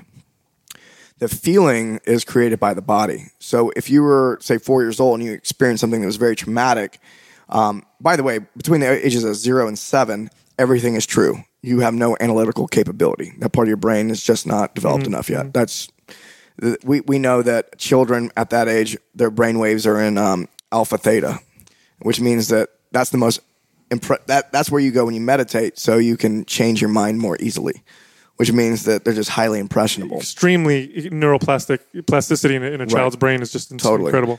But they accept everything as true, which means that if they have this feeling and then it's coupled with something that happened, they then extrapolate that to everything. So if someone's parents were yelling at each other about money when they're 4 years old and they think the 4-year-old doesn't know what's going on, the 4-year-old has just associated that really bad negative feeling with money. And so that's why you end up with a lot of people who can't figure out, we see in entrepreneurship, they can't get through that barrier. They know what to do. They got the tools. Everything's available to them, but they just won't do it because they have this really negative emotion. Every time the thought about money comes up, it triggers this negative emotion in their body. And so I think through many different techniques, one of the techniques is going to the Human Garage, and they actually use manual therapy to move that stuff out. And they'll be working on people, and people will start crying on the table. Oh wow! And memories will come up, and you'll have to surrender into them. Talk to massage therapists who've been doing massage therapy for. Ask your girlfriend. Of course, this is all the stuff that she loves to sit around and talk about all day long. Yeah, because massage therapists will tell you when they're working on someone that they'll have people who will cry or giggle or laugh or feel irritable or Katrina will touch me when I come home, and she'll like instantly be able to tell like the type of people you're horny or not. No, the type of people that I've been around. Like she'll be able to feel that. She'll be able to feel that in me right away from just putting her hands on me. Like start questioning me, like who was I around? And like it's you can't all screw around, man. Yeah, no. right away. If I've been around anybody that has caused me to be negative at all or stressed or I mean just the slightest bit, like it's not like she does that all the time. Like, we've been together 6 years. I can count on one hand how many times she's been like, "Whoa, who are you around today?" You know, and it's just like interesting. Yeah. What if she's just a Jedi? What if she's just saying that? Like when It's you after fucking with you. Yeah, like you tell your kid, like I know what you tell your kid, like I know what you did today, and they're like, Is there anything you want to tell me? Well, shit, he knows. See, when I hear stuff like this, this. I'll give you an example. Okay, acupuncture. Let's use that as an example. When you hear people who explain acupuncture from a Chinese medicine perspective, they use terminology like qi, the body's energy and flow, and there's energy that's blocked, and we need to let it flow through this blocked area. And so we use these points with the needles. And from a Western medicine standpoint, you're like, you're fucking crazy. What is qi? You can't see it. You can't test it. It doesn't exist. But now we know, and in fact, insurance companies cover acupuncture for pain relief. Now, I just think they're just using different languages. I think Western medicine uses a particular language, and because the language of Chinese medicine doesn't jive with it, they just automatically throw it out. And when you say things, or people say things like memories are stored in the body, I think I don't think they developed the right language to explain it. I agree 100% with that sentiment, but I think the language is different. I think there's an interesting communication between the mind and not just the brain, the mind. And I think the mind it encompasses the body and the brain. I think it's very different than just the brain. You see what I'm saying? For sure. You mean outside the body? Yes. And the not only is it a different language, but it's an older language for them from the Eastern world. Yes. And so I think it's actually not only is it a different perspective, but it's more simplified. And so where we like to create these really elaborate stories so we can understand what's happening, they long ago said, you know what, we don't have to understand it for it to be useful. And I think that one of the lessons I've learned this past year is my desire to understand things has kept me from knowing a lot. And so I think our entire culture suffers from that. It is. I see that a lot. It is. They're all tools, and the Western way of understanding things is an extremely effective tool, but it's a tool, and like any tool, it is limited to its job. A hammer is fucking amazing at hammering shit, For sure. but you can't screw into the wall with it, right? It's not the right I've tool. tried. It doesn't work. Eastern philosophies, Chinese medicine, Ayurvedic medicine. I mean, I tell you what I love to see is I love it when ancient methodologies or explanations become not even confirmed, just it starts to jive with other philosophies that seem to counter it. And I'll give you an example. Happening so much right now. I'll give you an example. Say what? You have a bunch you think about? I'm saying it so much right now. I want to hear what you're saying, though. So I'll give you a great example, right? Yeah. We've heard about in some of these philosophies of the third eye, right? Oh, yeah. The third eye. The third eye is located in the middle of your see head. pine cones in in the all middle these of your cultures, head, yeah. right? It is literally so people point to it in the middle of the forehead, but in reality, what they talk about, it's literally in the middle of your brain, Right. And it is the eye that sees what the other two eyes don't see. You see more. You know more with this eye, and they call it the third eye. And people laughed at that. Western medicine, come on, scientists and Western medicine, what the fuck you're talking about? There's no third eye, whatever. Next thing you know, we're studying the pineal gland of the fucking brain, which is, by the way, the only part of the brain where there's one and not two sides. There is no left and right hemisphere. Right. There's one fucking part in the middle of this brain that produces dimethyltryptamine, which is the world's strongest hallucinogen and is likely responsible for dreaming. Dreams, yeah. So all of a sudden, they both say the same fucking thing. They just use different language. Yeah. And you see that a lot now. You're starting to see that more and more. They also Quantum say physics is there's- one of they my still favorites. don't wanna There's a admit lot. it, There's yeah. a lot that's released when you die, too. It's a Yes. massive dose. Yes. And Have you ever smoked DMT? I've never tried DMT. We'll see if I do in the future. But I have not. What's up, man? Did you bring some? Is that rookie? Part two of this podcast will be done on.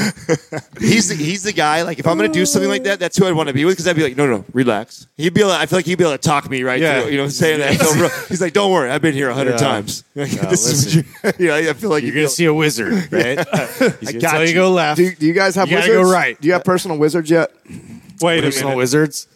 This sounds awesome. I have no, a I don't. wizard. And where can I find one? Pube is what I Sal call calls it. me the wizard every once in a while. but I Well, don't okay, he's no. Well, yeah, you are. He's the wizard of the lady. the wizard of the Tang. Yeah. Tang wizard. He's the Tang wizard. Yeah. So He's got a big robe. we definitely call him that. Yeah. It's the mustache. He just grew that too, believe it or not. It looks beautiful. Thank you, sir. It's a look, man. It works. Trying to start a trend here. We'll see what happens. It's filthy. So far, it's me. It is very filthy. I do like it. Yeah. I do. Just How do you? working on you. So what's this wizard? Who's your wizard? Daniel Raphael. You weren't joking. This Yeah. is great. Yeah. Wow. So what's a wizard? What What do is you mean that? by What do you wizard? mean? Yeah. How do you classify this? All right. So, Can they summon lightning bolts? No, can you? Okay. you- Not that kind of wizard. I don't know. I mean, Maybe. some crazy shit's happened. Let's see. Abracadabra. That's associated with magic, right? Okay, I thought you were going to do something to me right here we now. go. Poof! Oh, shit! Here we go. I'm going Oh, to take another fuck. drink. What'd you put in my drink? So you know what abracadabra means? No. Okay, so it's an Aramaic word that means that with my words I create, or with my words I influence. So it's an actual word. Yeah. Wow. And so It's like Timbuktu. It's an actual place. yeah, so like that's associated with Except for magic, nothing like right? that, So right? abracadabra, you make something different. So Oh, I've just been saying that like an asshole. Abracadabra. you had no idea you were speaking Then I would Aramaic. just, I always say bada boom, bada bing, but that's different. no great history to that. I'm sorry. And I'm stealing all this content from my good friend Mark England, who's amazing, and he has this whole explanation behind it that I'm stealing right now, and he would love that I'm doing it. And so that's magic, and then magic is I guess what's the definition of that? I forget. Anyways, it's one of those things where it's like you just put your attention on something, and then it's gonna, you make some type of change or whatever. Mm-hmm. So someone can look it up. Again, I smoked another joint, so here we are. So Welcome to Mind Pump. Yes. So what Daniel does is he helps me remember things differently. Gives you a different perspective on Exactly. all things. On a memory. Changes your memory filter. Yeah. So what we do is through conversation, he's I for sure have that. gotten really smooth with it. It used to be like a much more formal process. We'd get in chairs and look at each other right from like me to you. And now it's one of those things where you can just be hanging out on the couch. And he's like, "You want to do a session?" I'm like, "Yeah, man, let's go ahead and do it." And then he just starts asking me questions, and I start answering. And then next thing I know, we're digging into some part of my life that has been hidden. And then we reframe how I see the whole situation and create positive feelings around it. And then I start making different choices automatically after that. So I become like a slightly different person. So That is very wizardly. Yeah. the memory doesn't change my perspective, like you were just saying. Yeah, that was really well said. So he does that, and he does a little bit of breath work, but he works some magic for sure.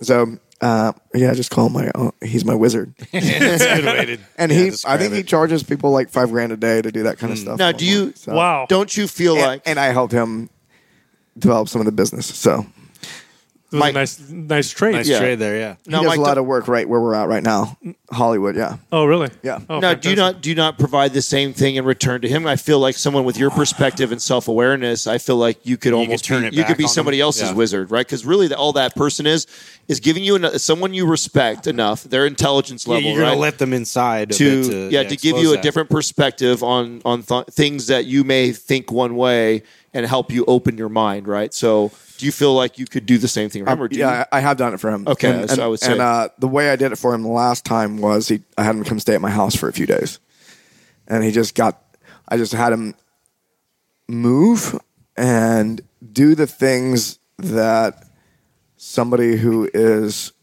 really crushing it and going after it.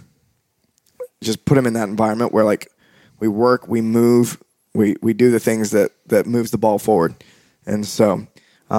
He didn't really have as much experience on the business side of the house. And then I think just him being there and me having conversations with him at meals and then him witnessing what work looked like for me, I think it was exactly what we planned, and he got a massive benefit out of it. So that was like the last thing. But we always come up, I have several friends where we just come up with, there's mini wizards where we are constantly trying. It's like a clan of. It really is. and- Gandalf, okay? Yeah. but it is. Like, We played Dungeons and Dragons when we were kids, and now we have wizards. You're Yeah. Merlin, asshole. Yeah, it's like this fight. But I have a group of friends, and we basically just accept each other for where we want to be, and then we help facilitate the growth for the other wherever we see the opportunity. So it could be in the middle of a party, and we could be dancing, and we would just say something to the other person that we know would just trigger them in that moment. And so it's like there's a lot of pushing around going on in and we all know we're doing it for each other's. So one might That's got to be tough. That's a lot of processing. Well, one might call, Constant. You know, if you're Constant. you're reading and you read already Rise of Superman, and now you're into Stealing Fire. I didn't read that. This is like I just heard about it. Okay, so yeah. so I've been sleeping with the book under my pillow. it's got to count for something. That's right. Because that's a lot of what group flow is like. You know, this is what kind of group flow is this beautiful synergy amongst each other that you're almost one, you know? And Oh, yeah, there's definitely that. Yeah, There's right. a group Voxer, and we're just always getting together as much as possible at the time. see, and I think people get so scared when we give it names. I know, and we're all laughing, and I know you said wizard, and it doesn't really matter, right? It doesn't. Yeah. That's just the name that you've given somebody who has allowed you to get this deeper perspective of yourself. Yeah, and we call it that because everyone's trained. Right.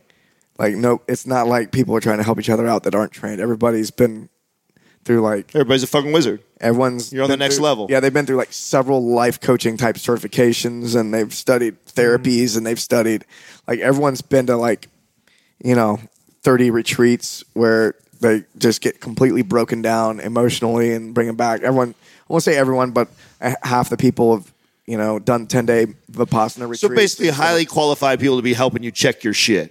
Yeah, and everybody, and it's cool because everyone's willing to accept the criticism, and everyone's gotten really good at delivering it, and everyone's gotten really good at receiving it. I was going because to they say know that's what's the tough going on. part. Yeah, because it's a lot of when you're in a group of people like that. I've been in a few groups with a few groups of people where you're in that kind of an environment, and it's both awesome and it's also can be very fucking challenging because it's constant. Sometimes does it feel like constant processing when you're around each other? Like, okay, I need to go fucking play video games by myself real quick because I just can't process anymore. Or, yeah, yeah. I mean, I don't hang out with them all the time. it'd be exhausting, I'm sure. Yeah, we all have a lot of alone time, and I think everybody has in our group has a pretty good balance of me time, group time, and then also time where we're investing and taking action on what we're learning. And so it's like just this cycle. That's how I see it anyway. What are you working on right now for yourself? What's the big challenge? I don't know if I would say there's any challenges. Excellent. Well, what would you say that you recently worked through then? What was like a big, That one's easier to spot. You know what? Actually, you know what? No, you know what? Some people might be thinking, "Oh, you don't have a challenge." Actually, finding the challenge is like 80%, 90% of the challenge. well, of course, not all the challenge. that's the self-awareness piece. Most Yeah. people don't So have it's like the you don't know awareness. it until you're in it. Well, once I'm aware of it, it's days. Right. So Right. it's not so like I'm waiting. I do feel like so.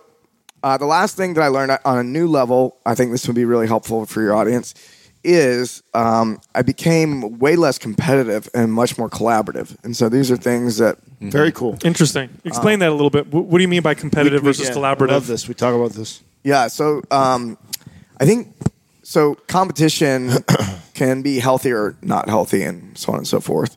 And when it's unhealthy, it gets in the way of collaboration. So I personally have been pretty good. I noticed a few months ago that I was being competitive even with people on my own team in some ways, and that I had a lot of pride, and I was holding on to quite a few things, and it was emotionally challenging for me to let those things go, even though my brain said, hey dummy, let go of this. It really was hard for my body to let it go, and what I noticed was there were remnants of pride. There were habits that were built from pride, which I had shed, but the habit still existed.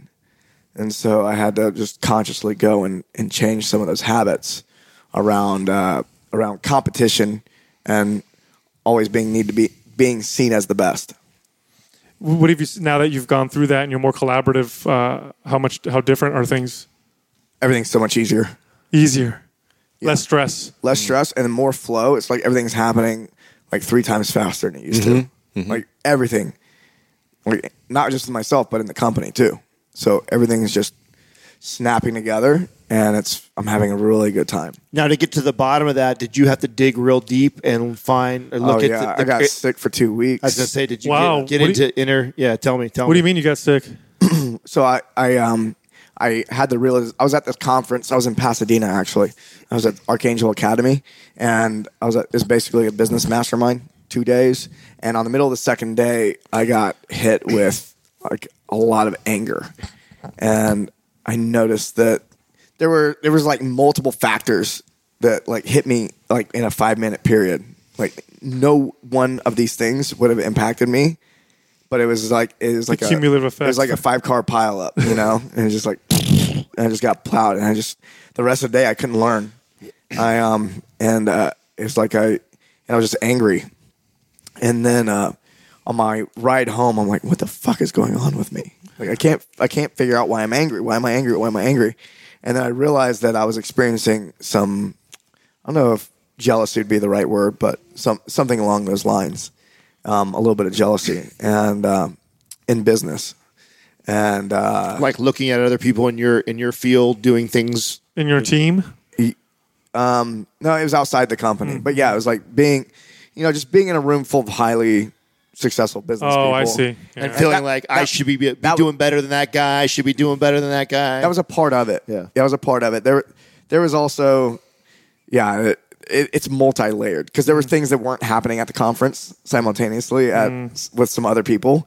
And it was one of those things where, yeah, it just triggered the shit out of me. And I hadn't gotten triggered like that in a long time. I was like really, I remember getting so angry at me like this. I haven't felt like this in years. I was like, what is going on? So I go on about my day. I drive home the next day. By the time I get home, I mean, I'm just running. Like my mind has never been so piled up. You know, it's been years. And by the time I get home, I'm just exhausted. Like a 3-hour drive. I get home, I'm just exhausted. Not only that, I hit traffic at every corner. It was more than 3 hours, like 5. And I get home and I just pass out and wake up in the middle of the night sick as a dog. And it was like, and I was sick for about 8 hours when I realized that I had done it to myself. And I was like, I totally just went nuts and just drove myself into the ground. And I was like legit sick, like running a fever, all that kind of stuff. So then, but then I realized I ran myself on the ground, and then it took me 2 weeks before I could like just train again. Yeah, it hit me hard, and it caused me to slow down and get some reflection on what was going on for me. The really interesting thing is at that time I was signed up to go to a 10-day Vipassana retreat, just silent meditation. I was supposed to be on that retreat, but I didn't make it off the wait list. In fact, there was something strange happened because I somehow got removed from it. Like other people that were behind me got in. I'm like, something's fishy's up. So I think I was supposed to have that experience that I would not have gotten at the retreat. Oh, shit. In meditation. I would have gotten something in meditation. That's a very interesting perspective. So I'm sitting at home, sick, getting in your own Vipassana. Yeah, forced. Exactly. I'm just laying in bed. I don't own a TV. I don't do anything. So I'm not gonna like veg out when I'm sick and just watch TV. I don't do that. I just sit in it. That sucks. That sounds twisted, bro. Jesus Christ. Oh my God. But I'm convinced. I watched 16 and Pregnant. I'm convinced. My girl makes fun of me all the time. I'm convinced I'm going to get something out of it. So I just like sit there. Me too. Me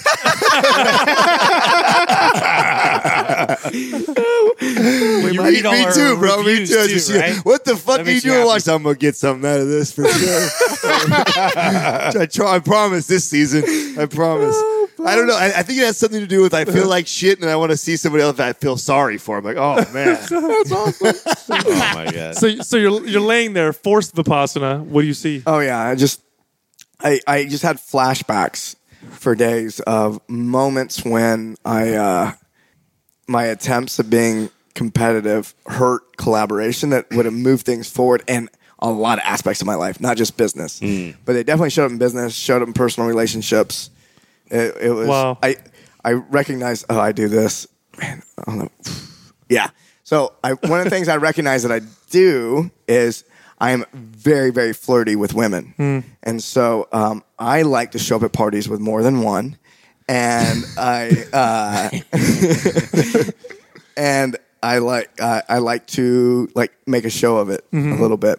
And so I recognize that, yeah, I enjoy that, but the part of it, it's all about competition. And I don't think it's all about competition. I think that there's a lot of what initiated that behavior was competition, was showing other guys. I got the girls. Hey, man. I don't just have one. So I got two, Mike, three. you know, Like they're hanging out with me. They're going coming home in with hot. me. Yeah. Mike, have you connected yet how far back that stems from what's caused that behavior to now? Have you gone that far back, like to think what happened somewhere in your impressionable ages that has driven that personality to come out of you, right? Oh yeah. I mean, it was just trace it back to a lot of it had to do with it was really funny connected in that I grew up, I was one of the less wealthy kids in my friends group growing up. And so one of the things that I experienced was driving the shittiest car out of all my friends. Like they all had like new SUVs and I had the shitty car. And I'm actually really appreciative of that at that time. But at that time, I felt like I didn't want to like go on dates in my shitty car when my friends had really good cars. And the separator was money. And so like in business, I think what I was dealing with was the feeling would never go away no matter how much money I made or how many girls that I was hanging out with and being seen with that would make it that would be enough. It would never be enough. You were treating the symptom and not the cause. Yeah. And so I went back and got right with my relationship with money and with women both. And so I've gotten right with that in that regard. I mean, there's always more work to be done. Like understatement. Yeah, I mean, I trace that back to just, not feeling like girls like me and it being tied to, my status. And so now I like to enjoy, for more pure reasons. Of course. Sure. Yeah. Hey, why are you banging 4 chicks over there? This is all very pure. Purity. Pure. Hello. It's not competition. Right. I'm just enjoying. This is where collaboration comes in. And not competition. We're a team. That's right. So, Sorry. No, I'm just a naturally flirty guy. Well, I think this is the hard part. I knew to ask you that because I totally identify with that for sure. Very, very similar. Yeah. Very, very similar upbringing. Very, very similar. Going through that, I remember going through it in my 20s when. So I was the poor kid out of all my friends. I had friends that were rich kids, and so I had the shitty car, all those things. So I remember a good part of my 20s I spent on my friends and the trips and picking up the tabs, like all to feed this ego, you know what I'm saying? And meanwhile that but I feel like there's a part, right? The empathetic part that you have to have on yourself is that you have to realize that part of you had to kind of go through that though, right? Because if you can't have compassion for yourself, you can't learn from it. Right. Yeah. Because I do believe on the same, and I'm sure you would agree with this, that a lot of that is also what drove you, right? And For sure. Right, initially drove you. It's what got me where I am, and it's what's exactly holding me back from moving forward. Absolutely. Yeah. and how do you change something that's gotten you so far? That is the challenge, right? Like it's gotten me this far. Right. Yeah. Because something that's worked for a long time, that's a lot of repetition. That's greased the groove right down in your brain, saying this is a good idea. And not only that, we've done it so many times we identify with it as something that I do. This is me. This is part of who I am. Yeah. And so letting go and killing off a piece of yourself can be the most challenging piece. How many times have you killed off pieces? I was just going to ask you. Give me another one. Give me another one that you had to. Oh yeah. Okay. Yeah, I know there's more. Fucking there's a shit ton. For me personally, I notice the more I do that, the more I do it. In other words, the first time was very difficult, took forever. Right. The more comfortable you come with it. And I'm like, holy shit, this is never going to stop, but this is also Sounds great. like a haiku. Yeah. It's dope when you have a partner who's very like-minded like that too. When you can come home to somebody who's like that, who can kind of like to me, that's why I feel so blessed. And, you know, we could sit here and talk all day long about, you know, everyone's philosophy on love and all that shit.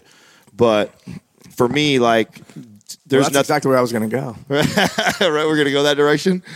Is, you know, that to me is so amazing, is to have someone finally in my life where I can come home and I can play that checks and balances and be open to that. I feel like every day is growth. Yeah. You know, and that's huge. And I think when I evaluate clients and their relationships and stuff like that, that is one of the hardest barriers I have to break through psychologically with them, is that they also don't have, they may be ready. Like, that's already hard enough, right? It's already fucking hard enough to get somebody else in that mindset and ready for that. And then you finally get them, and then their partner is fucking. Oh man, one of the biggest side effects of major transformations. right? Third obstacle. One of the big side effects of major transformations is breakups and divorce. It's a fact. Yeah, I mean, I'm talking about all major transformations, weight loss, sure. personal, whatever. sure. It's very difficult. But if both people transform together, that is one of the most strengthening things you could possibly do. You're talking about That's what my wife and I have done. We've been together we've been married 7 years, and yeah, like a lot of the transformation was not simultaneous, but it's definitely been, we've been helping facilitate each other's growth as a sign of a really good relationship. Well, you can see that trace it back to that one day where you had that moment sure. with her, right? For sure. Well, I would love to hear some, and I've talked a little bit on our podcast about this, that once I felt like I really tapped into this and realized this, now Katrina and I both, we make a conscious effort to fuel it, Yep. you know, and to promote that growth. Have you found things that you guys do to do that? Oh yeah, we like to go. There's a couple different relationship coaches we really like, and they put on retreats. oh shit, write this down. Actually, we're recording. And Continue. Write that down. Never mind. actually, if anyone wants to know more about these Sure, retreats, Grandpa. these retreats, they're put on by my friends Brian and Jennifer. If you go there to you go. evolvinglove.us, you will see their website. Evolving Love, Brian and Jennifer. Theirs is not for the faint of heart. So you're gonna like break down at some like point. boot During- camp. Oh, wow. Like probably. Like I got completely emotionally wasted by the end of the weekend. Like, I had to take breaks. In fact, most retreats where there's that kind of work being done, I go deep really fast, and then like I can't make it. I always have to take some time away. It seems Too deep, too fast. it's happened. Yeah. So we went to last year. I'll just tell you the two most impactful things for a relationship. Last year we did that retreat with Brian and Jennifer, and game changer. Then we did something called Circling, which is put on by the Integral Center out of Boulder. And Circling is a relational meditation, is the best way to put it. And there's just a way of communicating and opening up and teaching. You learn to be present with another individual, and you practice all weekend. And you think you got your shit together Until you try to do like that. you get into relational meditation. I'm talking 10 minutes in, I was broken down, bawling Wow. like crazy, and because I got to this place, and the people who facilitate these, there's like 5 people on one, and they're circling one person, and you're learning as you're doing it. You're a participant in the circling process, so there's a rotation, and the facilitator is guiding the conversation, and everyone's just reflecting back to you what they're feeling from you, and think, you know, the Oh, thoughts that are shit. coming to them, like very like no quick? filter, Oh, no filter. shit.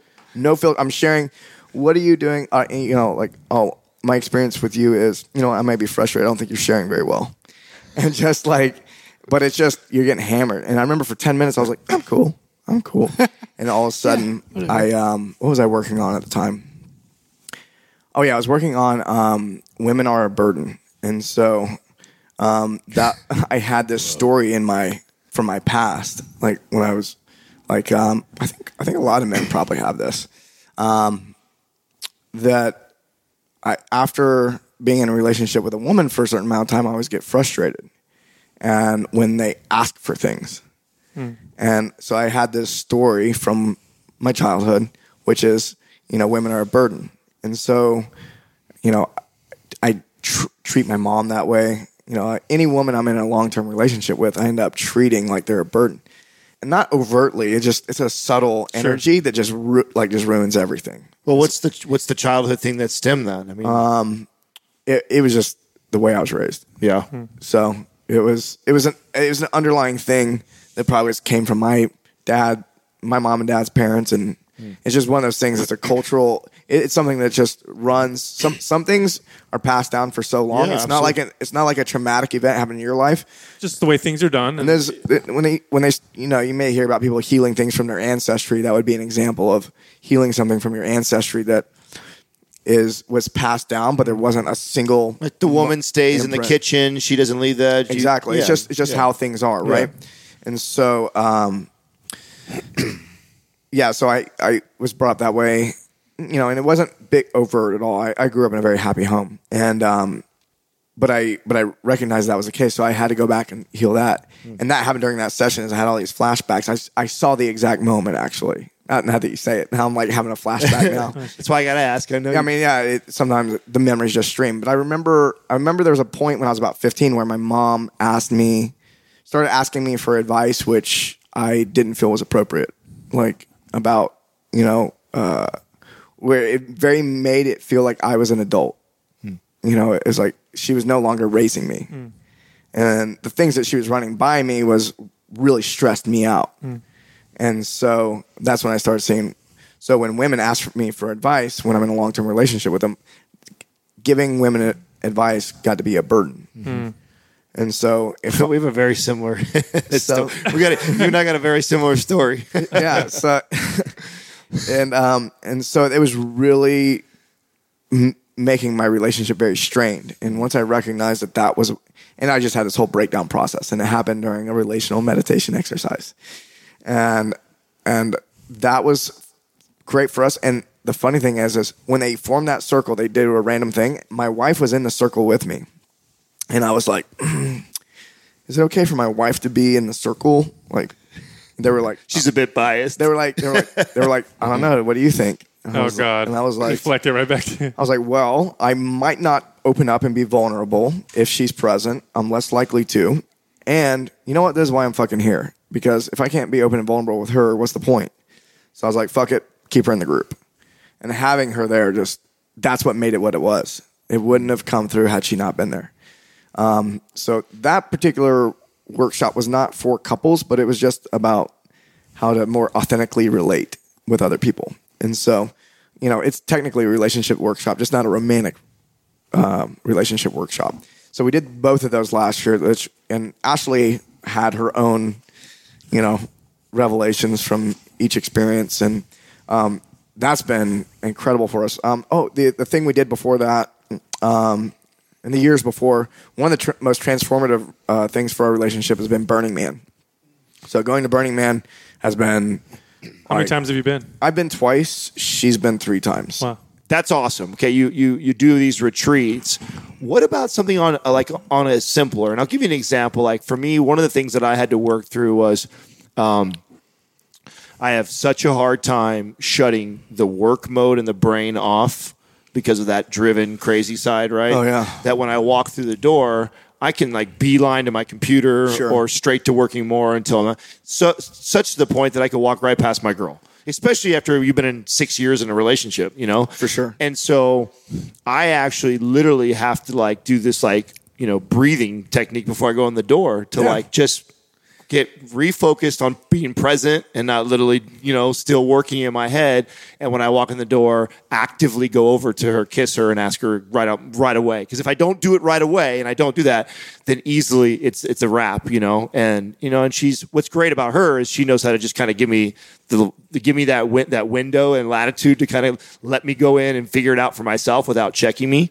But I know that that's something I have to put in practice. Do you have things like that you've had to put in practice? We do a date night every week. Okay. It's not negotiable. That's cool. Before bed. And are you true to that? Because a lot of people say that and then they're like, we try. But that's like not. No, it happens. And if it gets moved, it's like a real reason it got moved and we make up for it. Yeah. There's no. And in fact, there's been a lot of. Since we started doing that, we started having like a second or third night a week. Right. Because actually fucking we great. enjoyed it. Yeah, right. Yeah. I've done the same We're with like, my wife. Yeah. And so we also ask each other what we were grateful for that day. And and then we also, and then sometimes it gets into, it depends on how tired we are. And then a lot of times we'll ask, what did you do today that you want to be praised for or acknowledged for? Oh, that's a great question. Yeah. I can think of a lot of things I did. Fucking Sal. Honey, you got a minute? You got a pen? That's right. That's right. Got a plethora. It's funny you asked. I printed Here out a we list. go. I'm gonna machine gun him whip out at you. your It's in phone. alphabetical order. You've been keeping track for 20 years.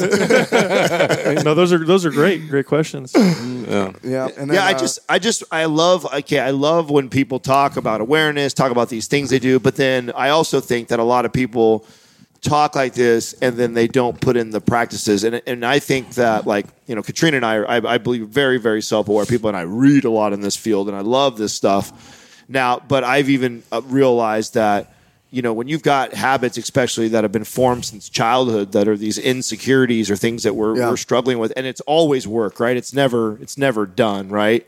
Is that there's things that you'll move out of the phase eventually. Well. So work in that particular area can be done. no, you're right. But it's something that you actively have to be conscious of, though, right? It's not something that you can just say, "Oh, I fixed that," and then it'll never resurface or it'll never show itself again. Well, you can move those types of things into unconscious competence. Yes. So, like, I there are definitely things that I thought might be recurring, but that I've completely wiped, and it's like it was never there. Yeah.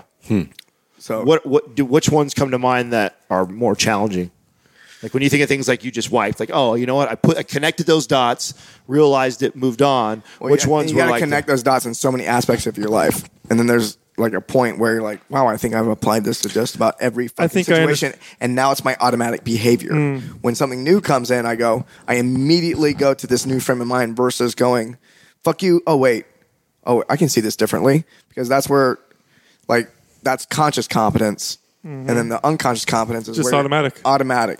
So that can happen with your mind. You just have to But you have to do the repetitions. You have to consciously be competent in many, many different ways with that same lesson. Well, and wouldn't you say so like personal responsibility or letting go is the first lesson. Right. Personal responsibility is the second lesson. And so, like, learning to apply personal responsibility to every aspect of your life. That takes a while. That takes a while before you stop blaming other people for your current it's like situation. it's accountability? Well, later. I'll tell you what. I had this experience with my own body image issues. What drove me in fitness originally was because I felt like I was inadequate and I had to build muscle and I wasn't big enough. And once I really realized that it was rooted in these insecurities, it didn't become unconscious competence until I applied it towards the bad things I was doing to my body, towards my obsession with supplements, towards how I treated myself with my workouts, towards the way I ate, to the clothes I wore. I wouldn't wear a fucking shirt unless it didn't make me look muscular. Right. It couldn't be baggy because then I'd look small.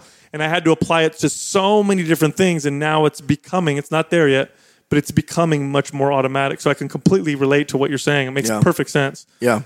I think there's always new levels too, and I was speaking about the personal responsibility thing. There's the personal responsibility I have to take for my relationship with my wife, and then I have my personal responsibility with my job at work.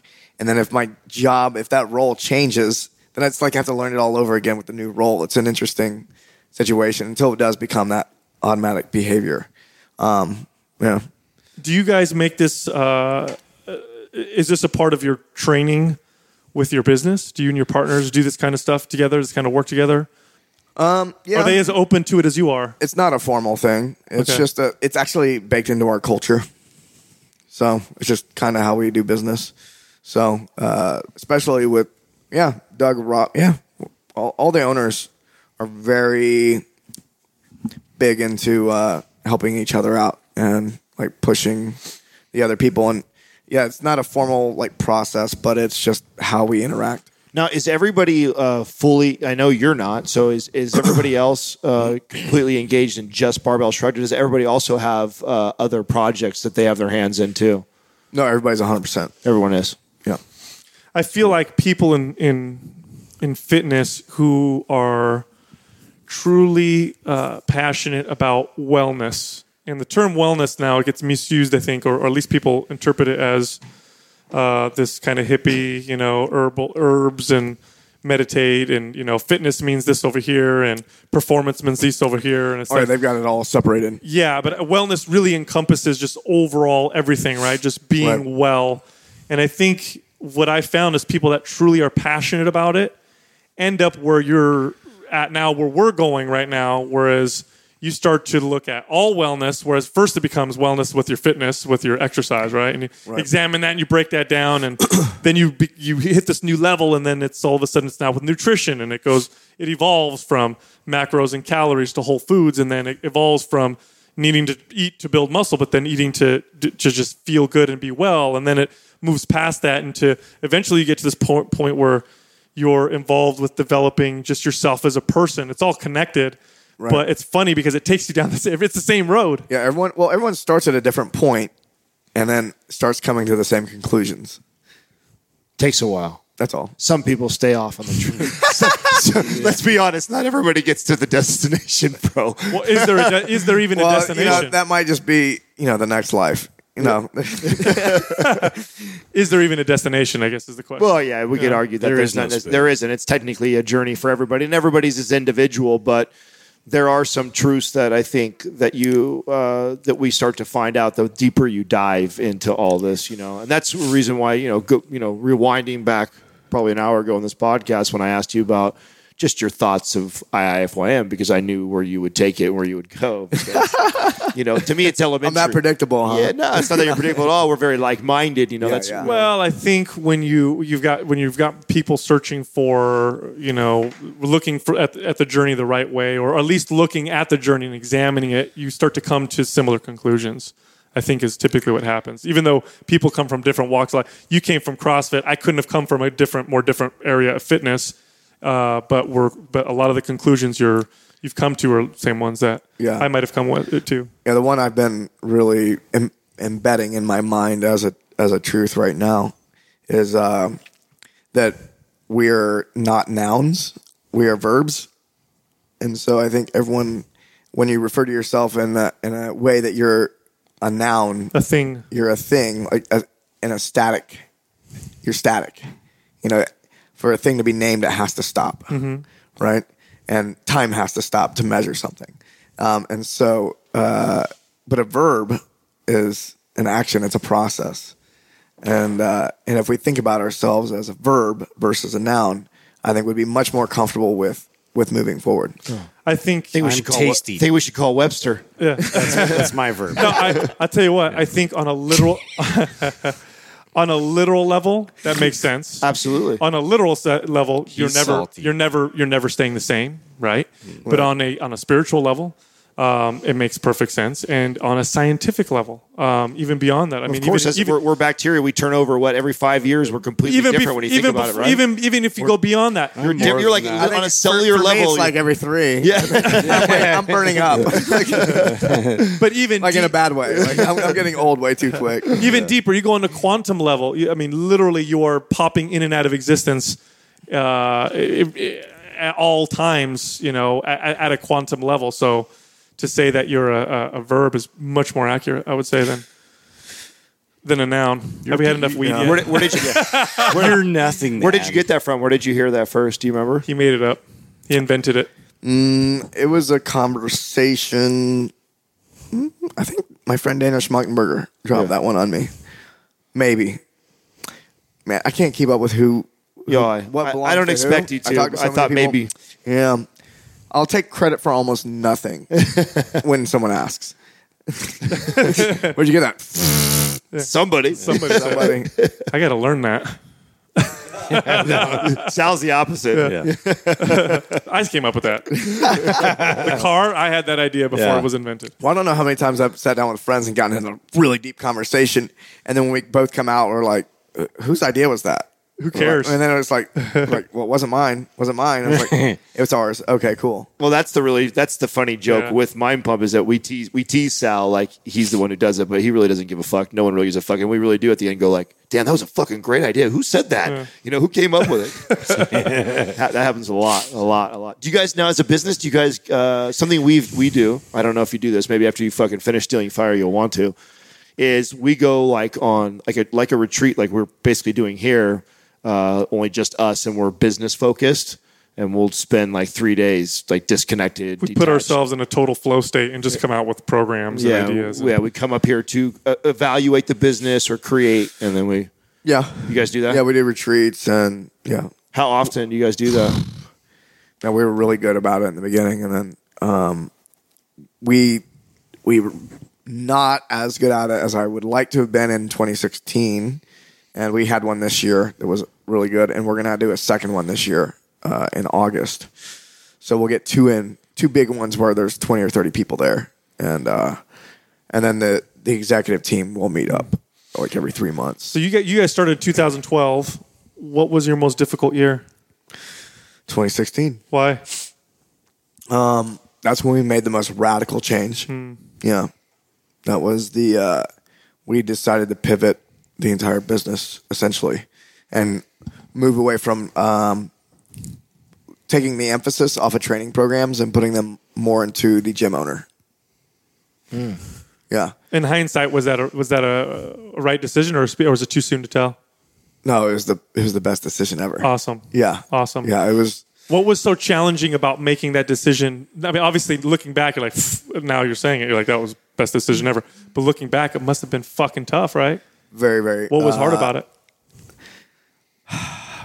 Yeah, there's some people that were with the company that aren't with the company anymore.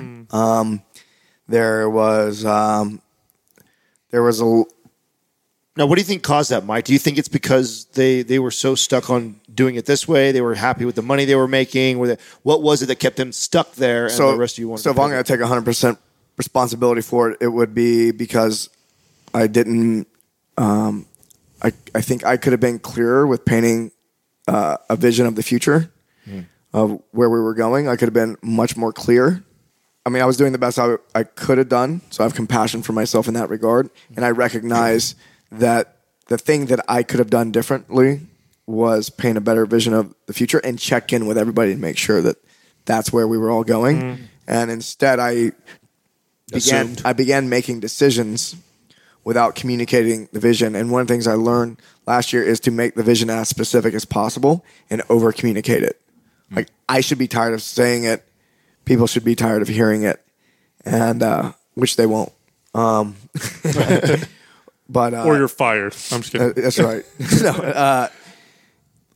So those were the pieces, and a lot of that I had to mature through. I had to go through that process to see the power of communicating vision and having a specific vision. So it really helped me grow a lot in that regard, and it cost me a lot of fucking money. And it was hard on, because it cost so much money, it was a strain on all my relationships. So most of my relationships are business. And then, especially since money was your thing, that was your. Exactly. Yeah. Well, it's funny how after I cleared that up, all of a sudden everything got really nice. Clear. Ironic, right? Yeah. It's so funny. You learn these lessons over and over again. I've learned my lessons and you guys have learned yours. And every time you're like, just trust the process, and then you don't fucking trust the process. It's got to be fucking pulling out your teeth every time. Yeah, and this is why I've been on a path of becoming more sensitive, because if I could sense the lesson sooner, it'd be a lot less painful. So I could change, and it would be less disruptive to everyone around me. It makes me think of that something here. I wonder if the motivation to be more sensitive is as important as wanting to be sensitive. In other words, right now I want to be more sensitive because I don't want to feel as much pain, but maybe that's another roadblock. Well, it's not about feeling less pain. It's about growing faster. So if I'm going down the road and I'm bouncing from side to side, it's going to take me a lot longer to get there. But if I can sense that I'm getting off center, in a split second, I'll get to my destination a lot faster. Keeps the line straighter. That's right. Yeah. The Tao. Yeah, there's still left and right. Tao Te Ching. The middle way. So looking ahead, what's in the future for you, and where do you think the direction of your company? Oh yeah. Barbell Shrugged. We're gonna but I'll just talk about by the end of 2018. By the end of 2018, we're ramping up our media team, building something we've never built before, and it's going to be epic. We're going to create some next level shows. For Barbell Business, doing the same thing for that show. And we're putting all of our effort into the box owner. And we are going to dominate the market in that regard. And that if people are box owners and they're not working with us, it just doesn't make any sense. Like, why would you open a box and not work with us? Now, we talked a little bit about this off air. What do you see when you look at, gym boxes right now? And I think we can agree there's a lot of stuff going wrong and there's a lot of help that's needed. Yeah, what's the biggest mistake? Yeah.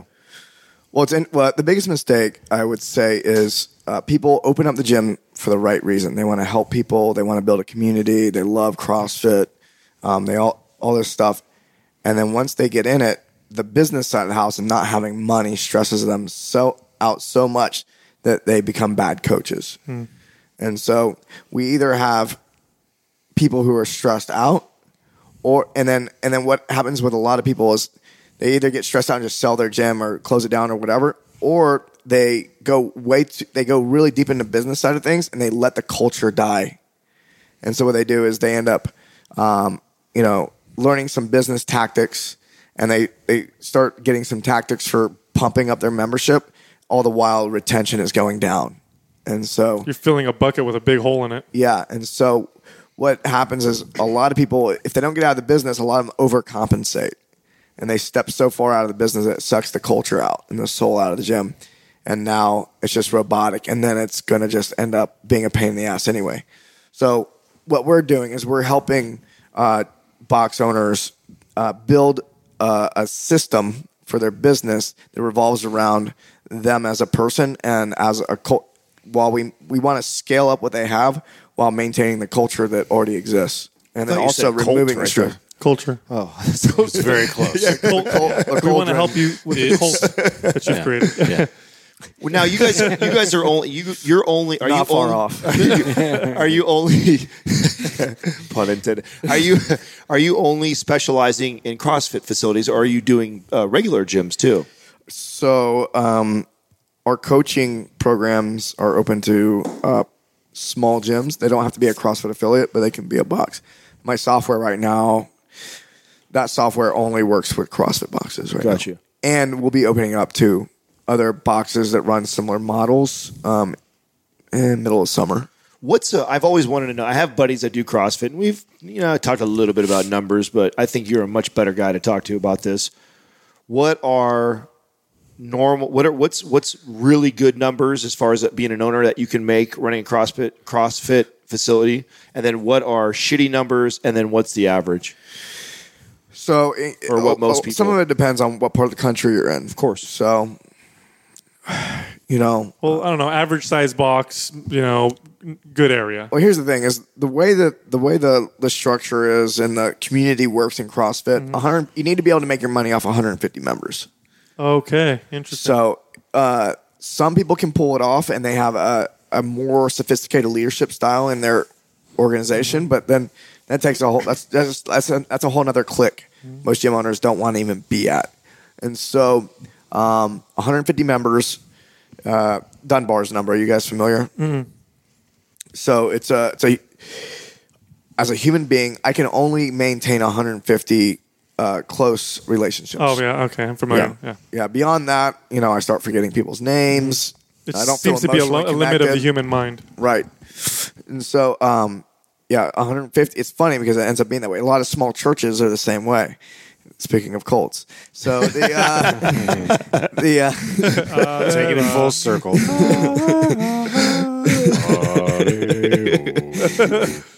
but shit, where was I going? Come on, no, I know you fucking. That was bad right there. No, so 150 is the number they need to be at. So they just get it. So I ask gym owners a lot of times, like, how much money you want to make? All right, divide that by 150.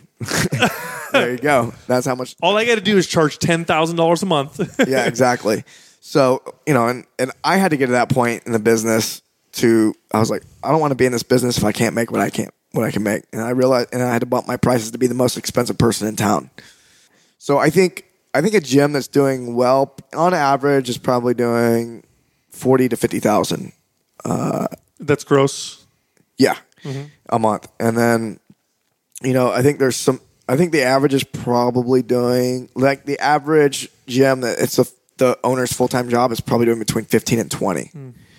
And then there's just a ton of gyms that are, it's nobody's full-time gig. So it's kind of hard. They might be doing like 1,000 a month or 8,000 a month. They're just paying the bills. They're not paying the owners at all. The ones that are Actually, I would say that would make up the majority. So Like with any business, fitness is one of those things. It's like you got to be there, man.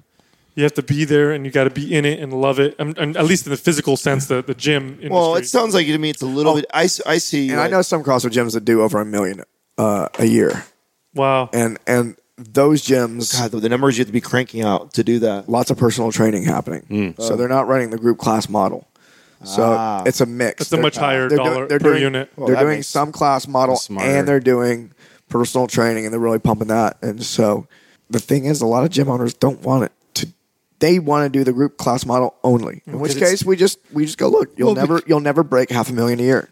You tell them. You're straight up about it. Yeah, it's just it's not impossible. It's not impossible.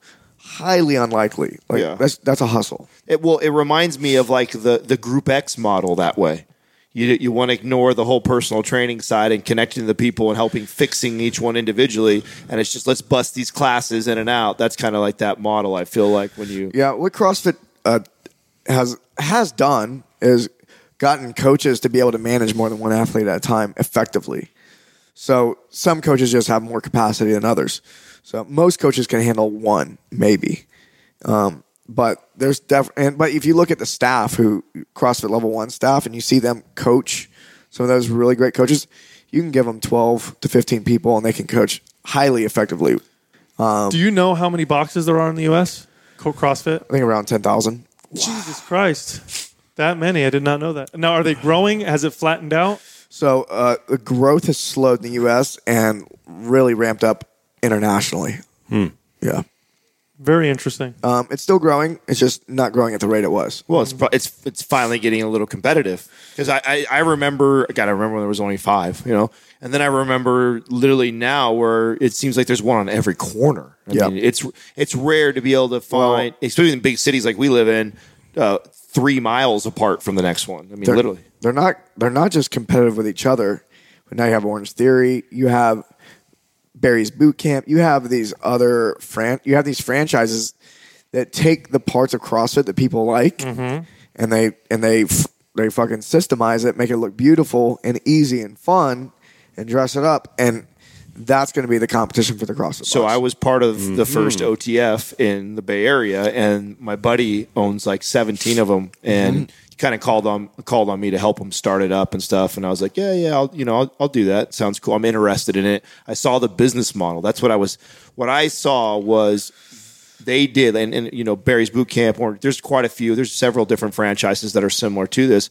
But where I saw that CrossFit was kind of lacking on the business side and the organization, and then they scaled back, so it's a lot safer. There's no Olympic lifts going on inside there. And right. So I was like, oh, this is smart. With this, they're really riding the CrossFit wave.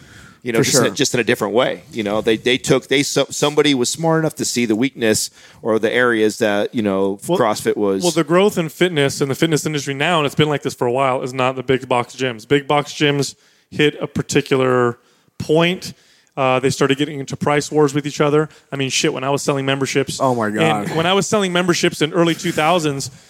An all club membership at 24 Hour Fitness was like $45 a month. Now you can get them for $20. It's crazy how cheap it's gotten. Because they started just price warring each other. I've seen gyms selling for $10 a month. Oh yeah. Certain parts of the country. Parts of the country, it's like 10.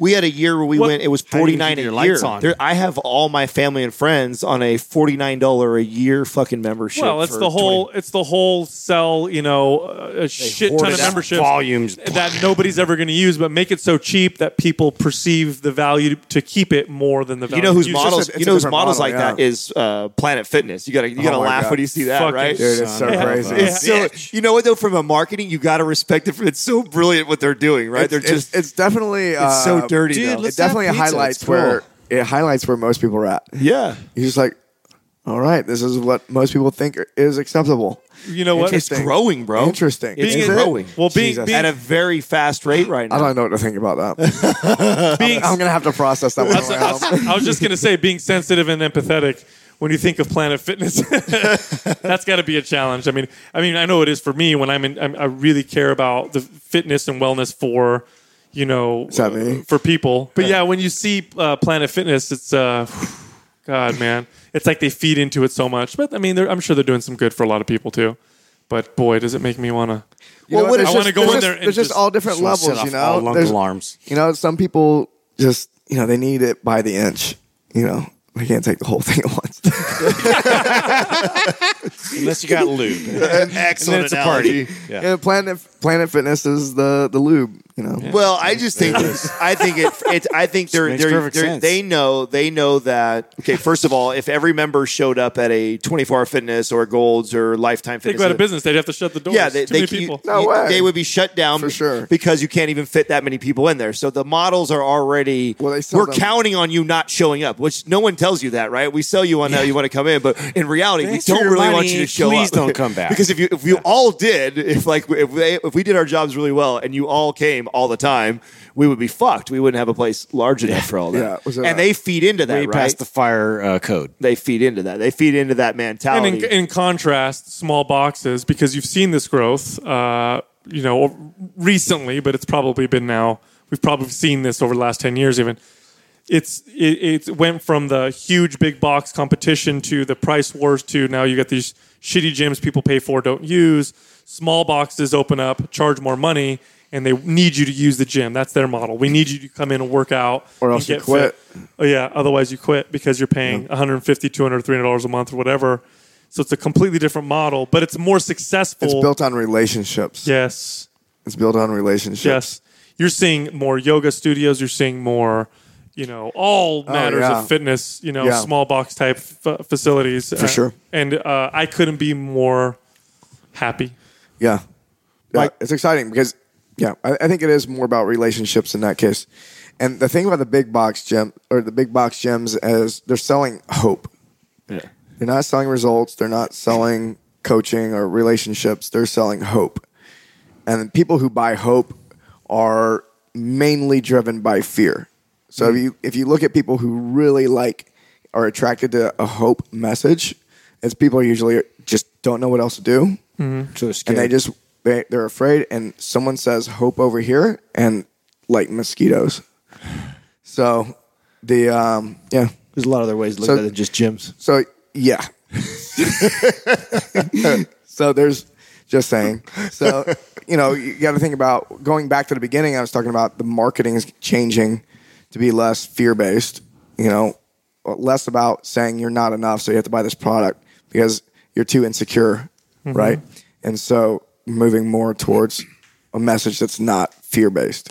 And so, I think you're going to see certain brands attract a certain type of person and other brands attract another kind of person. It's happening. It's a revolution. We when we first started Mind Pump, over 2 years ago, we talked about this, and we talked about the merging of wellness and fitness, and we talked about social media's impact and how realism is really going to be the future, and how supplements, the whole selling the lose 30 pounds and look at our bottle of crazy chemicals to build muscle, how that's going to start slowly phasing out as people are going to start becoming more informed. I remember selling memberships in gyms, and a lot of the sales tactics and a lot of the ways that we were taught to sell memberships was like the stereotype of car salesman. It was the whole last day is today, and that's always every day. And it was the whole, let me get my out of manager. business sale. Let me go get my manager to lower the shit, price. And we're it was still in like, business. and it was blowing people out the door if they didn't want to join. And it was effective. It was effective just mainly because nobody in gyms really knew how to sell, so it was better than what was your competition, and because nobody could really communicate to each other that this gym, was kind of don't go there or whatever. And now you can't do that shit. No, things like and 2 seconds later they're on Yelp and you're fucked. The beginning of that was Yelp. Yelp was when we started to see that, and what we see now with social media. So, Mike? What's your take on that? I love hearing guys that are the same age as us that have have had to evolve their entrepreneurship with social media, because when I was an entrepreneur by 20 years old, so I was already doing things before fucking Twitter or Instagram or any of that shit existed. Yeah. What has that been like for you in that whole transition? You know what? I've always been an early adopter. So Were you like early Facebook guy and everything when it first Yeah. came? Oh, you were? yeah, like I had like the first Google phone, the G1. Yeah, and that's why I got into CrossFit. Really, if you think about it, I'm an early adopter. I feel like as soon as it came out, I was using it pretty well before it became like a thing you had to learn. So it was just like I've always been engaged in it. I don't know. I really Was it like a natural progression then for you, or was like Yeah. it was like what? Wow, this is another tool I have that Yeah. I wouldn't even have thought I'd have, or it wasn't Sure. even. yeah. Wow, good for you, I just man. love connecting with people. I just saw it as another way to connect with people. Good for you. I mean, because I we're have like strategies for making friends on Facebook and shit. well, I for really. like Cinema poke. like Who does that? Does No, anybody no, send pokes? What the I'll fuck sh- is that anyway? Yeah, poke me, dude. yeah, but I mean like, like, where are you poking my me? strategy is Yeah. I go to parties and then anyone who I meet that I like, I friend them at the party on my phone, and then when I get home, if I like them, then I send them a message and be like, "Do-do-do-do." And then if I didn't like them, I just unfriend them. But like, This sounds. And they know. This sounds so groundbreaking. So I meet somebody. If I friends like in them, real I life. friend them, and then I say Then when hello. I get home, I If assess don't whether I them, like you. There you go. Or fuck you. That's it, kids. It's a wrap. You guys know everything it, you need to man. know about Most growing people- a social media But you know business. what's most people don't do pretty that simple. though. Most He's people right. don't do that. Most people go to a fucking party. They never ask to be friends on Facebook, You're or right. if they do, they don't. It's not accompanied by a message talking about how much they enjoyed your company, and then It's the that's same your- fucking Like, rules oh, just that guy. apply. Yeah, to- you're Yeah. awesome. It's called etiquette. Yeah, what I'm finding. Oh shit! I never learned that. That's right. I still fuck up all the time. What I find is that just by the time I figure out one fucking platform, a new platform pops up, and they're like, "Oh, you use Instagram? Yeah, remember Periscope? You're so old." It has gotten frustrating. that was a thing. I do feel like I have to post all the time, and I would say I just did while we were talking. if I Totally reminded me. if I didn't have the business, I wouldn't be posting anything. Oh, same. Yeah. Oh, yeah, I think same we're here. all like that. I think though that I still post flexing I pictures. think though. It's Those a are tough cool. balance. It's a tough balance. I think that's so. How do you advise someone like that? Because I feel the same way too. But then you have that younger generation that it's so much of their social life and how they So connect. I use Facebook a lot for my social life. Actually, Okay. Like, I actually don't use that for much business. I use my Instagram more for business, but I'm not real big on commenting on people's shit, and I don't care if people comment on my shit. It's just for my events, and so I get invited to parties. So like my entire party schedule is run off of Facebook. All right. So Priorities. Sweet. yeah, it's like someone's having a gathering at a house or this or that. Nothing crazy, but all the time. But the it's just like that's how I keep up with my social calendar. I guess you could say. It's like, oh, we're gonna all get together. But aside from that, I really don't care about Facebook. That's the only thing I use it for. Well, that's fucking rad. Now, do you attribute a lot of your traffic and success from the social media, or do you think it's all from podcasts or your web or like where? Primarily podcasts. Okay. So I think we're okay on social media. We're building a better strategy this year, but we as people who are running the business naturally gravitate towards podcasts. It's where our strength's at. A lot of people who are in this business do a lot of email marketing. We do too, and we do Facebook ads, and we do a lot of things. And podcast is definitely seen as a marketing tool by a lot of people. But just like any other marketing tool, I think everybody gravitates more to one than others. Some people are they can never do podcasts and they just crush social media.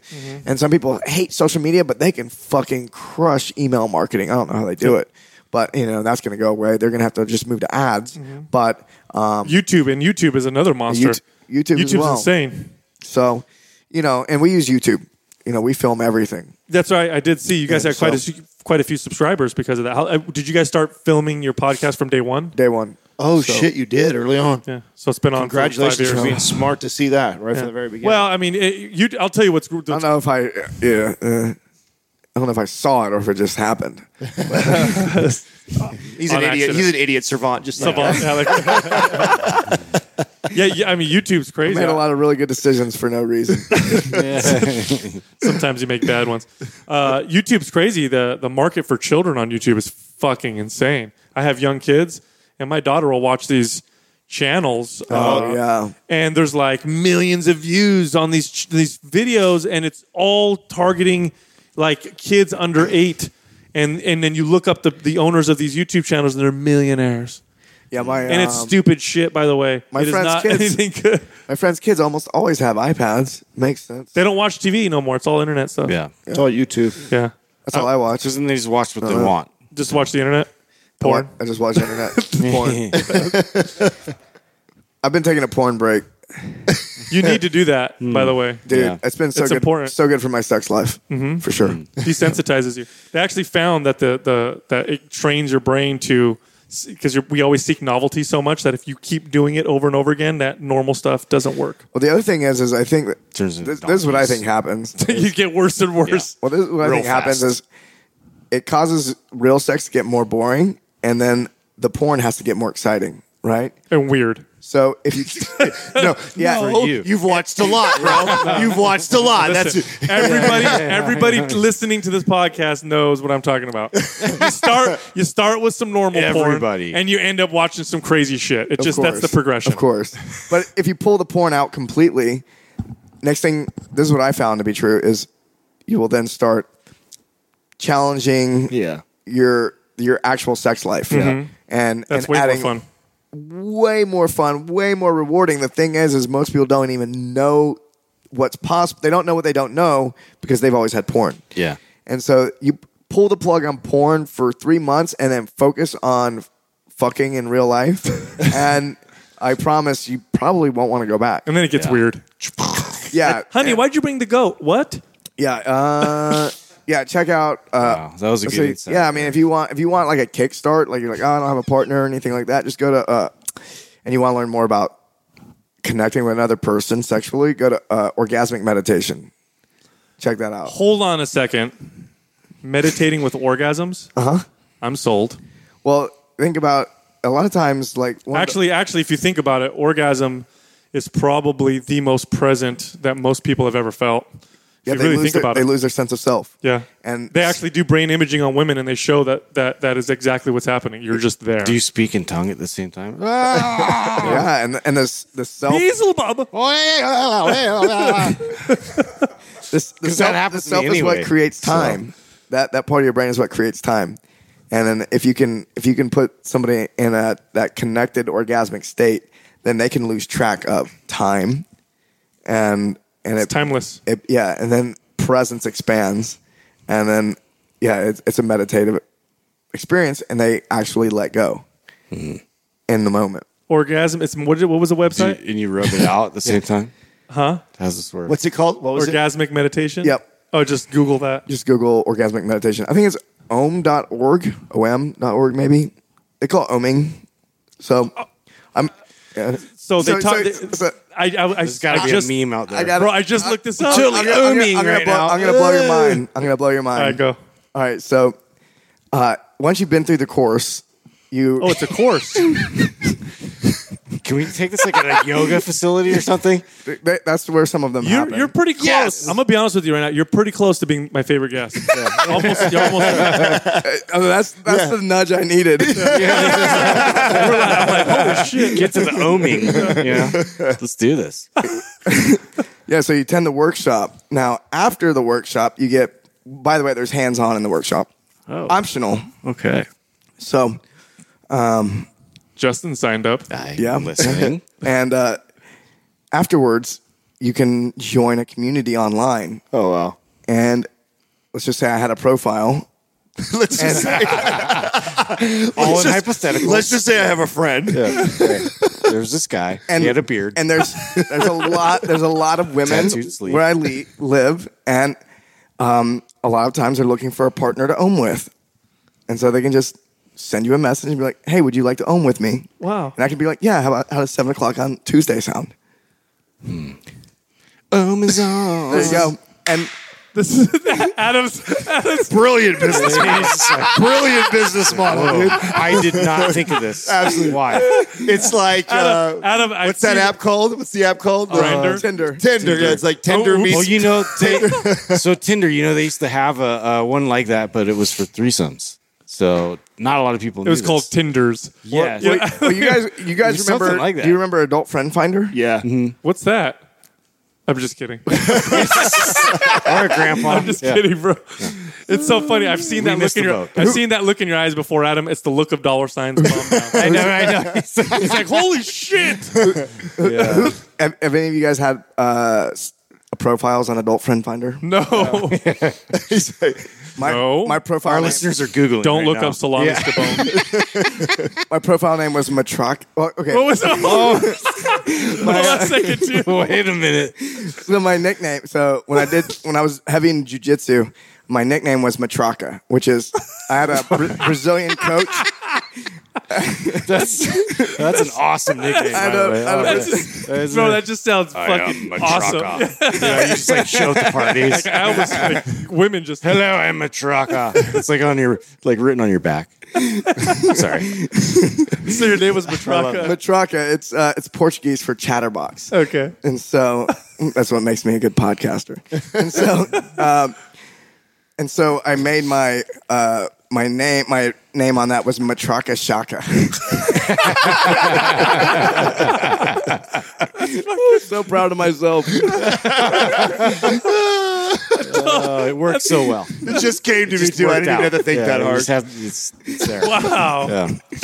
Well, that's great. I actually trained one of the That's awesome. execs for Adult Friend Finder. Did you really? Yeah. I can't remember her name, but she was the one who first. I didn't even know it existed as a business, and she was like, "Oh yeah, no, it's so great. If you fly to Dallas, you just pull up a profile." I'll tell you. let them know you're there." I'll tell you what, man. There seems to be another sexual revolution going on right now. That's very similar to the one that happened in the '60s and '70s, but different at the same time. It seems to be growing. Well, I think that the same thing's happening with psychedelics. The difference is Oh, they go together. They go together, dude. Well, yeah, of course. Yeah. This being the second wave means that there are elders to learn from, and that's what people missed in the '60s. Maybe they can keep us from the same mistakes. That's a very good point. There's the people here now that's why you have books like Stealing Fire where they're talking about hedonic calendars. It's a made up thing. Well, dude, there's so many books on it now, and the thing is if you go into South America and you look at some of the indigenous people in North America too, they have these. There are these practices, or not even there. Just there's sexual practices and there's sexual tantric practices. Mm-hmm. If we're talking about tantric, if we're talking about psychedelics, we could be talking about plant medicines down in South America. And the thing that separates them from us is they have elders. You know, in sexual practices, they have elders. And when in these plant medicine practices, these shamans and ayahuasqueros, there's, elders that have taught them. There's a lineage. And when we made all these discoveries in the 60s with psychedelics, there were no elders. Just a bunch of kids getting high as fuck and having fun. Yeah, everyone just went crazy. Well, and I think that's one reason it got shut down. And now we're entering an age where it's emerging again, and both with sexuality and psychedelics both. And it's one of those things that they're just taboo. Mm-hmm. They are taboo things that are, and one of the reasons they're taboo is because they're so powerful, and people don't know how to really manage it. And there's a lot of fear around it because of the power. And if we don't know what to do with it, let's just suppress it. And that's not the right answer. Well, the 60s, the sexual revolution and the psychedelic revolution of the 60s led to the excesses of the 70s. Was this fire that just burned, and it turned into, and you hear it in the music, by the way. But if anybody ever wants to hear the progression of the psychedelic consciousness expanding counterculture movement, you listen to the music and you can hear the trends in the music. And it went from listen to the Beatles from their first album to their last, and you're just like Stark. The White Album. You're just like, whoa, they got in there. And then it turned into disco and cocaine, and then it turned into hair metal bands and excess in the 80s, and it was the counterculture, and there was a war against the counterculture because we, of course, viewed the counterculture as a threat to national security. But here's another big difference with today. Today it's not the counterculture. Today it's the people with the power. Yeah, Elon Musk. Now you've got CEOs, you got big name guys that are. That's right, and who are now looking at these things, examining them, and you've got science is open a little more now. It was not shut down as much. Yeah. And so I hope that the pendulum doesn't do what it did before, where it went over here and there was no balance and you had problems. And I think we're in a better position today. Yeah, I think we're approaching a huge shift. Big time. Like I agree. There's so many things happening simultaneously. We're talking about two things. We have virtual reality. There's coming way on. more stuff. Live. The fact that live streaming and virtual reality are basically emerging simultaneously. None of us in this room can wrap our heads around what that impact. You know what that impact looks like to me? It looks like that movie with fucking Bruce Willis, where people plug in and just Surrogates? Surrogates. Yeah. That they don't even want to leave. They don't even want to leave. That's what we are right They now, don't. dude. They don't want to That's ever. already happened, though. Right. Yeah. But I think it's gonna be so accessible that like you could literally. Yeah, we're gonna do it again. Yeah. Yeah. On a I wonder how many layers deep we are. At least 7. Actually, Well, hold on. How'd you come up with that number? Is that why Taco Bell came out with that 7-layer burrito? God damn it, Taco Bell! not 6. That the Illuminati is in Taco Bell. Is that what Yes. Wait, I'm putting it all together Where now. did you You come up said with it so that? fast, bro. It was like a 7. It's 7 layers. 7, I'm like, holy not shit. 6, You didn't not know. 5. They made bean dips around it. It's for sure. They're actually densities. So, but yeah, I mean, everyone's at a different layer. Don't worry about it. I heard Don't worry about it. You're on 5. I heard there was. I heard Too there was dense 13. to pick up on that. Talk to me when you get to 7, bro. Yeah. Son of a bitch. I'm like 3, maybe. Well, you officially become my favorite guest. All right. Finally, we've achieved that. Yeah. Jeez, Thanks for man. giving me the nudge. I appreciate it. Excellent. Well, hey, man, this has been fucking awesome. Yeah. Good time blast. talking to you, brother. Yeah, We'll no. do this more. Yeah, no, we will. sure. 100%. You got to come visit us. Yeah. Come visit. We have a whole recording studio, and we'll have a good time there. Shoot video. We can do Party audio. treats. Yeah. Let's do it. Let's do it. Stop it, Justin. What? Definitely. Popcorn. Excellent. I'll sign us off. Check it out. Go to mindpumpmedia.com. 30 days of coaching still available for free. Also, find us on Instagram at Mind Pump Radio. You can find my personal page at Mind Pump Sal, Adam's at Mind Pump Adam, and Justin's at Mind Pump Justin. Thank you for listening to Mind Pump. If your goal is to build and shape your body, dramatically improve your health and energy, and maximize your overall performance, check out our discounted RGB Super Bundle at mindpumpmedia.com. The RGB Super Bundle includes MAPS Anabolic, MAPS Performance, and MAPS Aesthetic. 9 months of phased expert exercise programming designed by Sal, Adam, and Justin to systematically transform the way your body looks, feels, and performs. With detailed workout blueprints and over 200 videos, the RGB Super Bundle is like having Sal, Adam, and Justin as your own personal trainers, but at a fraction of the price. The RGB Super Bundle has a full 30-day money-back guarantee, and you can get it now plus other valuable free resources at mindpumpmedia.com. If you enjoy this show, please share the love by leaving us a 5-star rating and review on iTunes and by introducing Mind Pump to your friends and family. We thank you for your support, and until next time, this is Mind Pump.